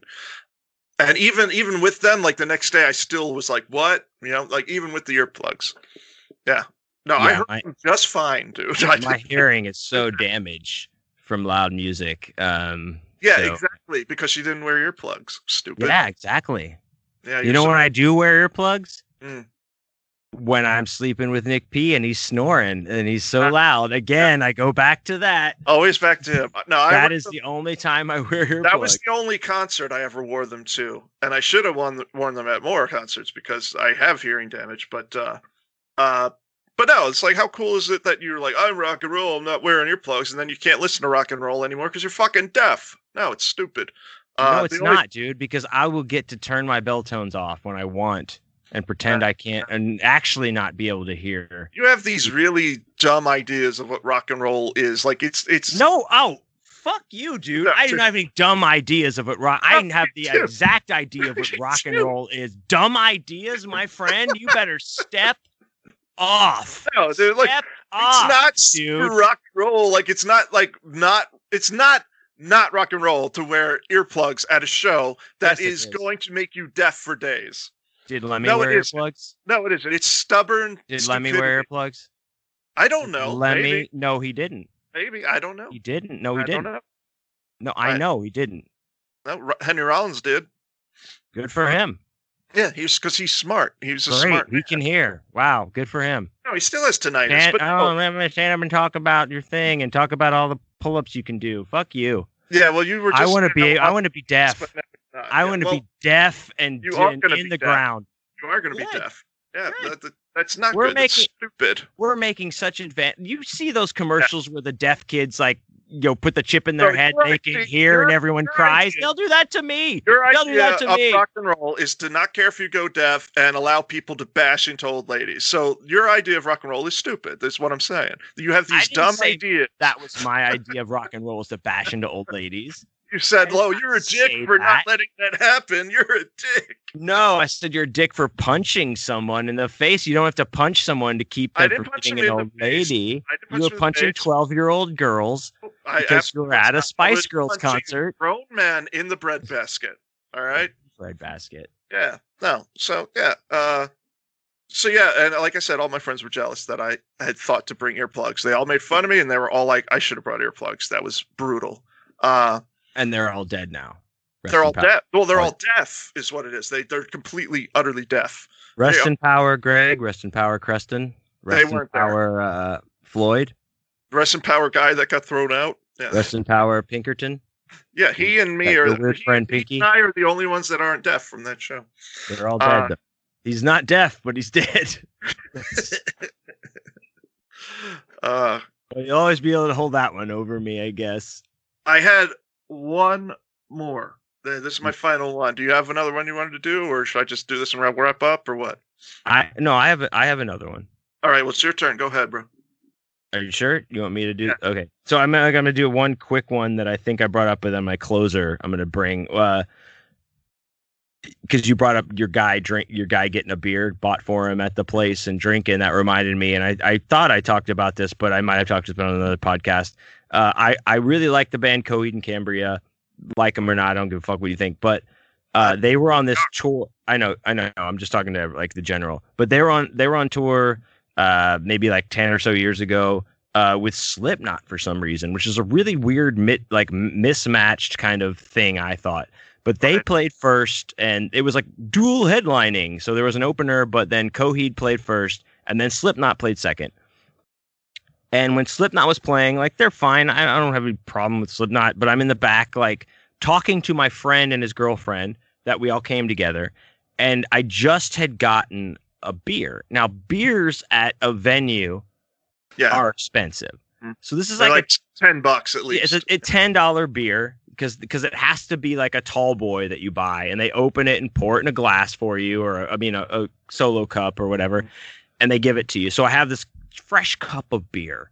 I'm in the back of the floor, dude. I remember you telling me this, but Did I tell it on the show already? I don't know, but tell it anyway. This is our concert. All right, it doesn't matter. So anyway, I'm back there, like I just have this beer. I'm talking to my friends, and apparently what has happened on stage is one of the Slipknot members, the clown guy, has that plays like a beer keg, and he's on like a riser. He has like this TV on the front of his riser, and what it's playing, and all the screens are now playing him walking through the crowd with a handheld camera. And I don't know that. I'm talking to my friends. I'm just hearing music. He's walked all the way to the back, and I'm just talking. All of a sudden, my beer just flies out of my hand, splashes me, splashes everything, just goes everywhere. Full fucking beer. And I'm like, what the fuck? And I turn around, and it's that guy. It's the fucking clown guy has knocked the Slipknot guy has knocked my beer out of my hand and is filming it with his camera, but he's surrounded by bodyguards or like security. So there's like 5 huge dudes around him. And I'm like, what the fuck, man? And they just keep going. And like I said, I would have been completely fine with this if somebody would have come behind and been like, hey man, no problem. Hey, let me get you a beer. We got you. Right. We got that. Yeah. We got Yeah, that. You know, totally. hey, Yeah, part of the that part of would the have been. show. Yeah. We got it. Don't worry about it. Right. But nothing. Yeah. But nothing. And some people would say, hey, that's rock and roll. I agree. It is. But I was fucking mad. That's not rock and roll. And I was That's like, being a that's it. dickhead. That's it. I'm out. I'm out. Like I made my You're friends a fucking leave. rock We star. left. Like You're a rock star. Someone comes to your show, pays $10 for the beer, pays however much for the fucking ticket, and you knock the beer out of his hand. You think you're so cool doing that? No, you're a dick. You're a douchebag. That band is a bunch of douchebags. They suck, and this is more evidence of that. well, I mean, they're talented in their own right, but They're great that at was not smashing beers out of guys' hands. For no I mean, reason. no, it wasn't cool because like I didn't understand even like what the purpose was. If they were if they were trying to call me out for not paying attention and they drew all of the attention on me and knocked my beer off to be like, look at this douche just not listening to the music, I would have accepted that. But like just to walk by and just do that to like I was infuriated, dude. You would not. I probably rose to the level of you when you were at your most ripped. I like just rose up to that, like raw. Power up. Mad. Yeah. But instead of doing anything with that, I just left. Yeah. Well, I mean, what can you do? Because, like you said, he has a bunch of security. Back in my day, you could punch the guy in the face, but now, like, just because they're Slipknot's a bunch of pussies, they walk around with a bunch of security guards. For all their scary masks and their badass music, they walk around with security guards and knock guys' drinks out of their hands because they're a bunch of fucking pussies. Yeah, maybe if they weren't such pussies, their bass player wouldn't have died of an overdose. But anyway, that doesn't make you badass. How is that badass? If he went out like fighting 20 guys, that's badass. Anybody can overdose. That doesn't make you badass. Anyone can do that. What if you overdose in the middle of fighting 20 guys? What is that then like? You didn't prepare. You didn't prepare very well. Well, I'm gonna bring this home. I'm gonna lay my last. I have one more to lay my last, and then you can lay yours because you just went. So okay. We'll do it back and forth. Okay, go ahead. I think mine is going to be far more tragic than yours anyway. So well, mine's not tragic. Mine is insane. This is the craziest concert story that I have, and I've told some pretty wacky ones. Okay. This was in, I want to say 2009 or so. And a group of buddies and I got together and we were like, we're going to go see this show. And they were big fans of the punk band No No Yes No, who you may or may not be familiar with, but they're a big punk band from the old days. And they were playing. And I was like, I don't really care about them all that much. It's not really my thing. But then I found out that Bloodshot Bill was playing. And he's not as well known. Bloodshot Bill is a one-man band, and he does this like crazy rock, like rockabilly, like greaser music. But he's totally nuts, and I love him. He's great. He sounds like the Tasmanian Devil, like when he sings. What is he as a one-man band? How does he pull it off? Because I actually have I have a good friend that is a one-man band. So how does he do? Well, he plays the guitar, and then he's got like a drum kit next to him where he's playing with one foot, and then he has like this sound machine thing that he plays with another foot, and he sings. And he's awesome. I also saw another one-man band, Scott Barham, a Texas guy. I saw him. I saw him before too. He's really good too. But anyway, Bloodshot Bill. I was all stoked to see Scott Byram. Yeah, Scott Byram. Scott Byram. Okay. Scott Byram. Scott H. Byram. Yeah, Byram. No, Sorry. Whatever. I got confused. I'll write Yankee. I saw him live. I got to meet him. Hey, he came to Boston. I saw him. He was awesome. Are you not a cop? Yes. Park the car in the car park and go see Byram. So anyway, we go to Canada to see this show. Oh yeah. Yeah, we go to Montreal. And it's actually two shows because No No Yes No was playing two different shows in two different parts of Canada. One was in Montreal and one was in some other place I can't remember. But anyway, first we go to No No Yes No at the club, and I didn't get in a fight, but my buddy did. And then like the next night, and we stayed in a hostel, which was really a strange experience to stay at a hostel in another country. I don't recommend it. It was kind of weird. But we ate the poutine and the whole Canadian experience. It was great. You mean poutine? No, I mean poutine. I hate poutine. Oh my! But anyway, I was trying to make the joke there. Anyway, then we went to the second show. which was Bloodshot Bill, you know. And he was just the opener. What it was it like we didn't realize this at the time, but it was a like a big outdoor festival. It was summer. It was like the one month of the year where it's not snowing there. It was like July, you know, and it was like this big outdoor music festival. And so there was a bunch of bands and a bunch of abstract art as well.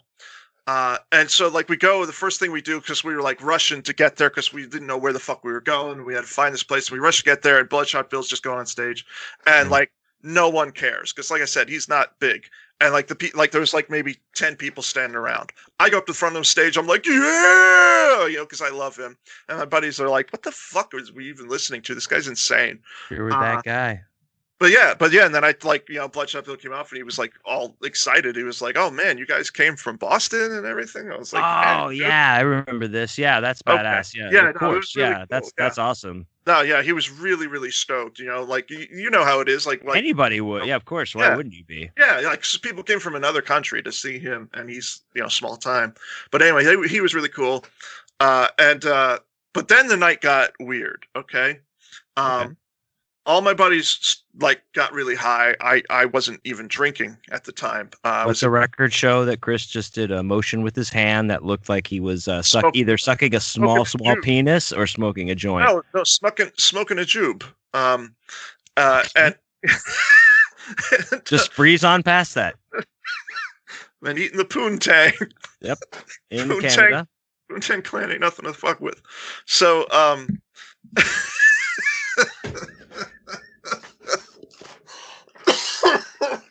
Poontang Clan ain't nothing to fuck with, and that is our next T-shirt after Chris Agree and right. Off on a Tangy. Right, that is. Shouts out Tangy. I'm glad you like that. Yeah, making you laugh makes me laugh. So yeah, the night gets weird, dude, because like I said, my buddies are getting stoned, and we meet up with these like people from Canada, and they're all getting high and stuff, and then like the one guy starts talking politics with one of my friends, and like my friend is like, well, that sounds like communism. The guy like opens his shirt and he's got Che Guevara like tattooed all huge on his chest, and he's like, I believe in communism. It's like it was just this bizarre group of people, you know. Were you with Danny Trejo and it was actually a Mexican woman on his chest? No, it was not. No? It was bizarre. But anyway, like we end up like wandering around because there's all this stuff going around. There's these art exhibits, and there's people here, people there, and then there's like all corners. There's different bands and stuff. And we go to this one, and it's this band. I found out later they're called We Are Wolves, and I don't know if they're really a big deal or not. But, I've heard of them, yeah. Yeah, but they did this kind of like synth rock stuff. They weren't bad at all. But the show was crazy because this was right over the water, and there was no real stage. They were just like playing on this platform. And it was like this platform that had chains on it. And everyone's like, you know, like you're right there. You could walk up and just be like, hey, dude, you know? Yeah. But anyway, welcome to every show I've ever played. Right. Well, this was a little different, though, because he's like, they're on this platform in the dirt right by the edge of the water. And Jesus, as the show's going, this crane comes out and it attaches the hook to the chains. And as they're playing, the platform starts to rise. They're being lifted in the air on the platform, and the platform's like slowly spinning. And these guys are playing this crazy, like this metal with this synth, and there's fireworks going off over the water, and they're being lifted in the air on this fucking. It was totally nuts because it was like really wild, but like on the super cheap at the same time. It was kind of like really impressive that they were able to do this, like in the dirt, you know. Yeah, dude, that's awesome. I love shit like that because that's the kind of shit that like you're always trying to think of, like how can I stay, like as a band especially, like what can I do for my show to make it like stand out and not be. Yeah, it was amazing. Yeah. And the fireworks I don't think was like on their behalf. It was just part of this festival. I don't know if it was like some holiday or something or what, but like there was like all these huge, like not little rinky dink ones, but like professional fireworks going on. And they went on like throughout the night. But anyway, the best part wasn't a band.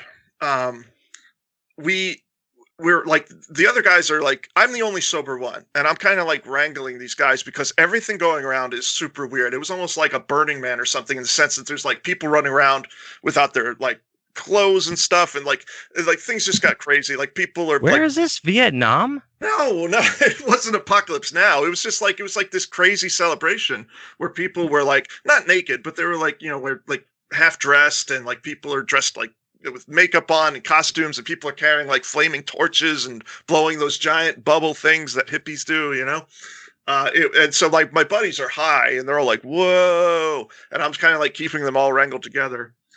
And then we come to the greatest thing. It was an art exhibit, but here's what it was. It was a fenced-in pen with a bunch of like fake grass, almost like Easter grass, like laid down on it. And there are people in there, and they're on all fours wearing sheep costumes. They're dressed as sheep, right? But like AstroTurf they're on, like type of thing? Yeah, well, no, it's that, but it's like there's this like you know, like when you get an Easter basket and there's that like streamer like grass shit. Oh, so it's like free streamer grass. Yeah, it's like that kind of shit. And they're in sheep costumes. They're wearing sheep costumes, and they're on all fours, and like they look like a sheep, but then like they're like the face is cut out so you can see their face in like a perfect circle, and they there's like hay mixed in the ground too, and they're picking up the hay and chewing on it and eating it, and they look right at you and they're like bah bah bah, like baaing like a sheep, right? And we're like, what the fuck is this? And they like walk up, and like people are like handing them the hay, and they're fucking eating it. They're not just chewing on it; they're fucking eating it, dude. Not just spitting it out. And they had like some kind of like hoses hooked up to them because they'd be walking, and then they would like pee, and like pee came out, like, and they pee just like a sheep would and everything. It was the weirdest goddamn experience ever. And my friends are high, and they're like, what the fuck? They like couldn't even handle it. Their brain was exploding. I'm sober, and I can barely handle it. I'm like, what the fuck am I seeing right now? What is this? And apparently this is a thing. You can look it up. They're the sheep people of Montreal, and they like, that's their whole show. That's their entire show. They just dress as sheep and piss and eat fucking hay. And they were at this thing. It was fucking insane, dude.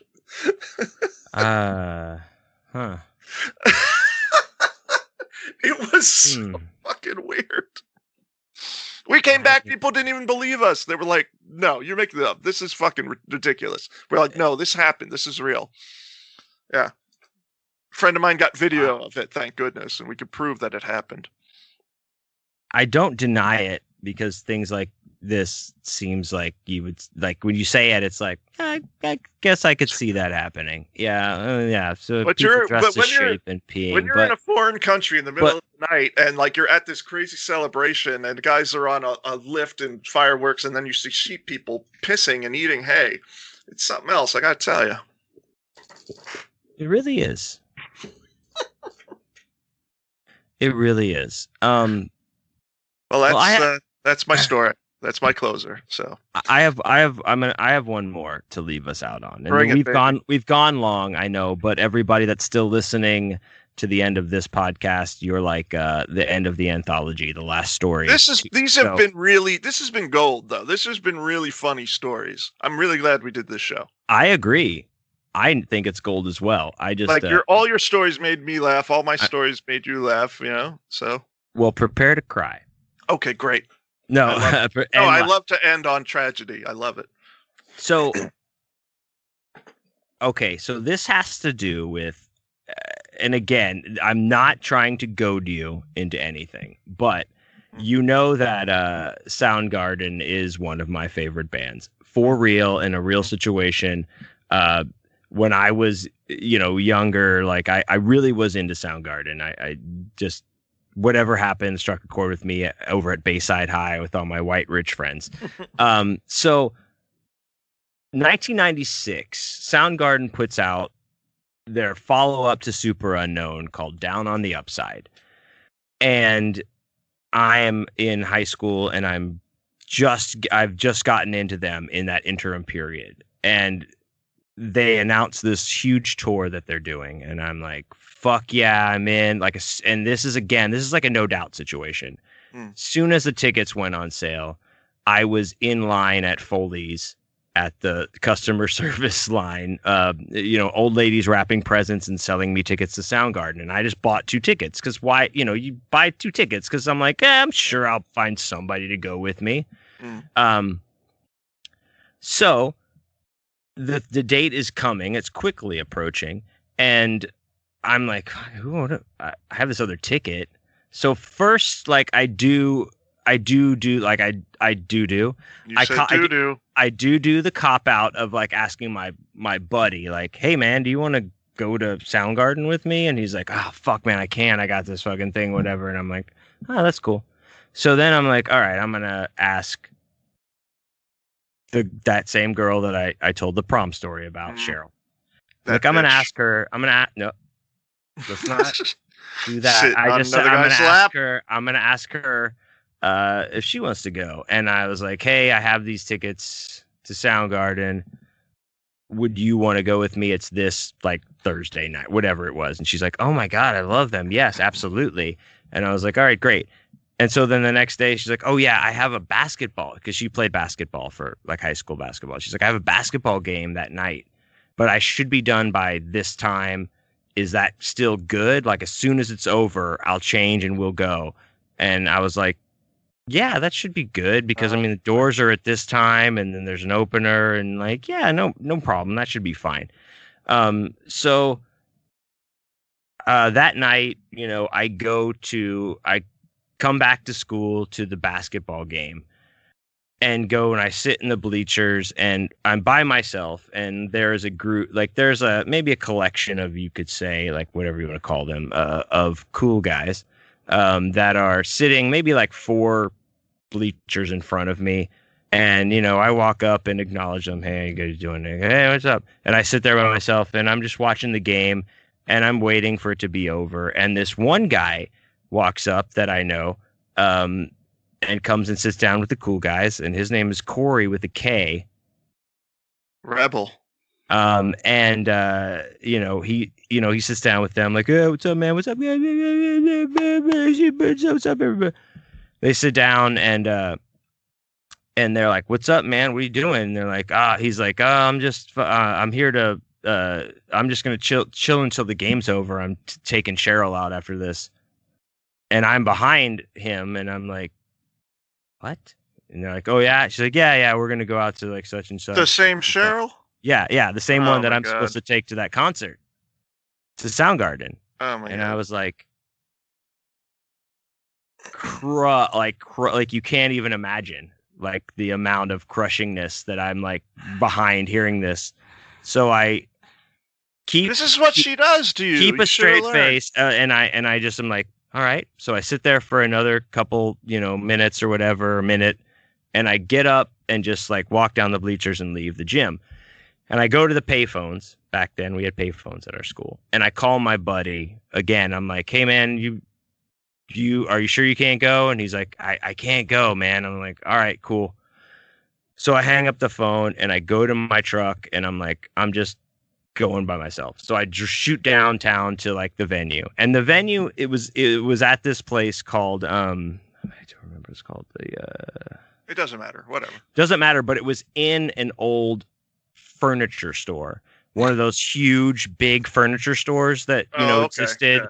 So it was in like a closed out furniture store. All right. A big warehouse type thing. Okay. Like a warehouse. Yeah, like the venue, like one of those kind of places. So it was closed out. It's that. So I go down and I go, and of course I'm running extremely late. The opening band is done. I park. And as I'm walking through the parking lot, I can hear them open, like the opening number. They open and they open the show with Spoon Man, and I'm like, oh Jesus Christ! I'm like walking up to the thing, and I'm confused by what I see as I approach the door, because there's like a kind of a table with a pop-up tent over it, and some people congregated around it, and there's some people at the door. Like a couple of people, like security type people. And I'm like, fuck, I'm just concentrating getting up there. So I walk right to the door and I have my ticket out, and they're like, whoa. And I was like, hey, no, I have my ticket. I'm sorry. And like, they're like, oh, sorry, man, the show's oversold. The fire marshal is not letting anybody else in. And I was like, what? He's like, yeah, we don't. I mean, fire marshal's not letting anybody else in. We don't have any control over it. You can take your ticket back to the Ticketmaster and you'll get a full refund. But we're also like, you can go to this table and we'll give you some free swag right now, but we can't let you in. And I was like, are you serious? And I thought I was in like a dream. Like I thought it was like not real. I thought someone's fucking with me. And I was like, didn't know that was a thing. Yeah. Yeah. I was like, what? and I was like, you're really not going to let me in? And they're like, no, we can't let you in. I'm sorry. And I was like, yeah. So I kind of like walk over to this table and I'm like, I guess I'm supposed to get something from you. So they like shove some stickers in my hand and a vinyl of Down on the Upside. At that point, I have no record player. It's 1996. Mm-hmm. And I like just kind of like walk back out to my truck and just like sit there. And I'm like, God damn it. Yeah. And I drove home in silence and cried on the way home. Would not even listen to music. I was like, I was so crestfallen. Jesus. And I never got to see them. Yeah. Because they came to like a Lollapalooza after that in Dallas, but I couldn't go. I had to work. And then as they're coming into Houston, they like, you know, he died like 2 days before they were supposed to be in Houston, or like a date before they were supposed to be in Houston. Yeah. So I miss him from that. And then the next chance I get to see him, he fucking died. Chris Cornell dies before I get to see them. So it was what a fucking bitch this girl is. Cheryl, if you're listening, I hope you die. I hope you get everything infection.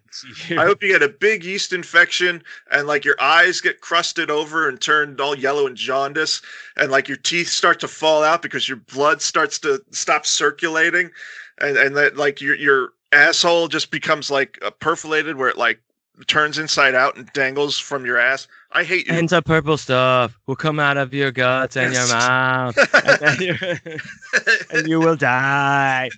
I mean I'm not trying to make this like a tragic like high school rom-com story. Is twice but it is a reality. Yeah, she burned you twice, dude. And I mean that's just the concerts. Who knows how many other times she got the fucking laughs on you. I'm sure it was many times, but I'm past that now. Yeah, fool you once. Shame on you. Fool you 18 times. Shame on John Wayne. Shame, and I carried that shame for many years until now. I'm to myself.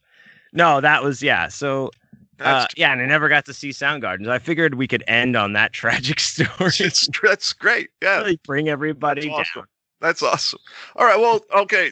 One final note then. So you wish you could have seen Soundgarden. Are there any other bands you like wish you could have seen, like in their prime that it's too late? Like either they are dead or they're just not that good anymore, or the original lineup's not together. I mean, I wish I could have seen Nirvana. Yeah. Really, like when you say that, that's really the only band, because I was heavy into Nirvana. Unfortunately, after like Kurt Cobain was dead and I couldn't see them anymore. But that's probably the band I would be like, I would have liked to have been tuned in or awake at when they were big and been able to have gone to see them, because that would have been fucking rad. Yeah. I really would have loved to see Judas Priest. Of course, they're still around, but it's not the original lineup. And as much as I love Halford, his voice is kind of shot. He can still sing, but he can't do the high notes anymore. So he can sing like some of their modern stuff, but when he tries to do like stuff from Painkiller or Screaming for Vengeance, he just can't hit the notes, you know? So yeah, I would have loved to see Priest back in the day. But two that I really would love to see that are gone now is I would have loved to see Dio perform, particularly if I could have seen Dio Sabbath, because that's my preferred version of Black Sabbath. I think Dio is much superior to Ozzy as a singer. Even though I love Sabbath, Ozzy, I love it. Don't get me wrong, but Dio is better. So I would have loved to see that. And my number one favorite musical artist of all time died within a year or so ago. Danzig is dead? No. No, he's not. Maybe dead inside, but no, he's not Well. dead. No, I do love Danzig. I would have loved to see them too, but I've heard even back when they were good, I heard they had really shitty shows. But Of course they did, dude. a lot of friends told me they were like, yeah, their live shows are bad. But no, Scott Walker is my favorite musical performer of all time, and he stopped doing shows. He was like top of the world in the '60s and everything, and then he stopped doing shows and became a recluse. And then his music took this dark turn, and now it's all like this weird avant-garde stuff. But he didn't even perform live for decades. So even like in my lifetime, I couldn't have gone to see him because he didn't perform live anymore, and now he's passed away. So I'm not gonna ever see him. But he's my absolute favorite musical artist. Period. So. Rest in power. Can I add a redemption epilogue very quickly? Okay, go for it. That I had made a note and I forgot to tag it on the end of that story. This Corey that starts with a K. Did he die? He might as well be. Flash forward to where I am. Like I said, I worked for Starbucks for 15 years. So in the last 10 years, I was a manager of a store for 10 years that was in like this suburb, like a rich white suburb of North Houston, and it was attached to, it was like a strip center, right? So I was like the end of a strip center, and then it went around. The anchor was an HEB, which is a huge grocery store. So after a few years I'm there, towards the end of my tenure, the property is sold to a different company, and my property manager comes to see me, and guess who that is?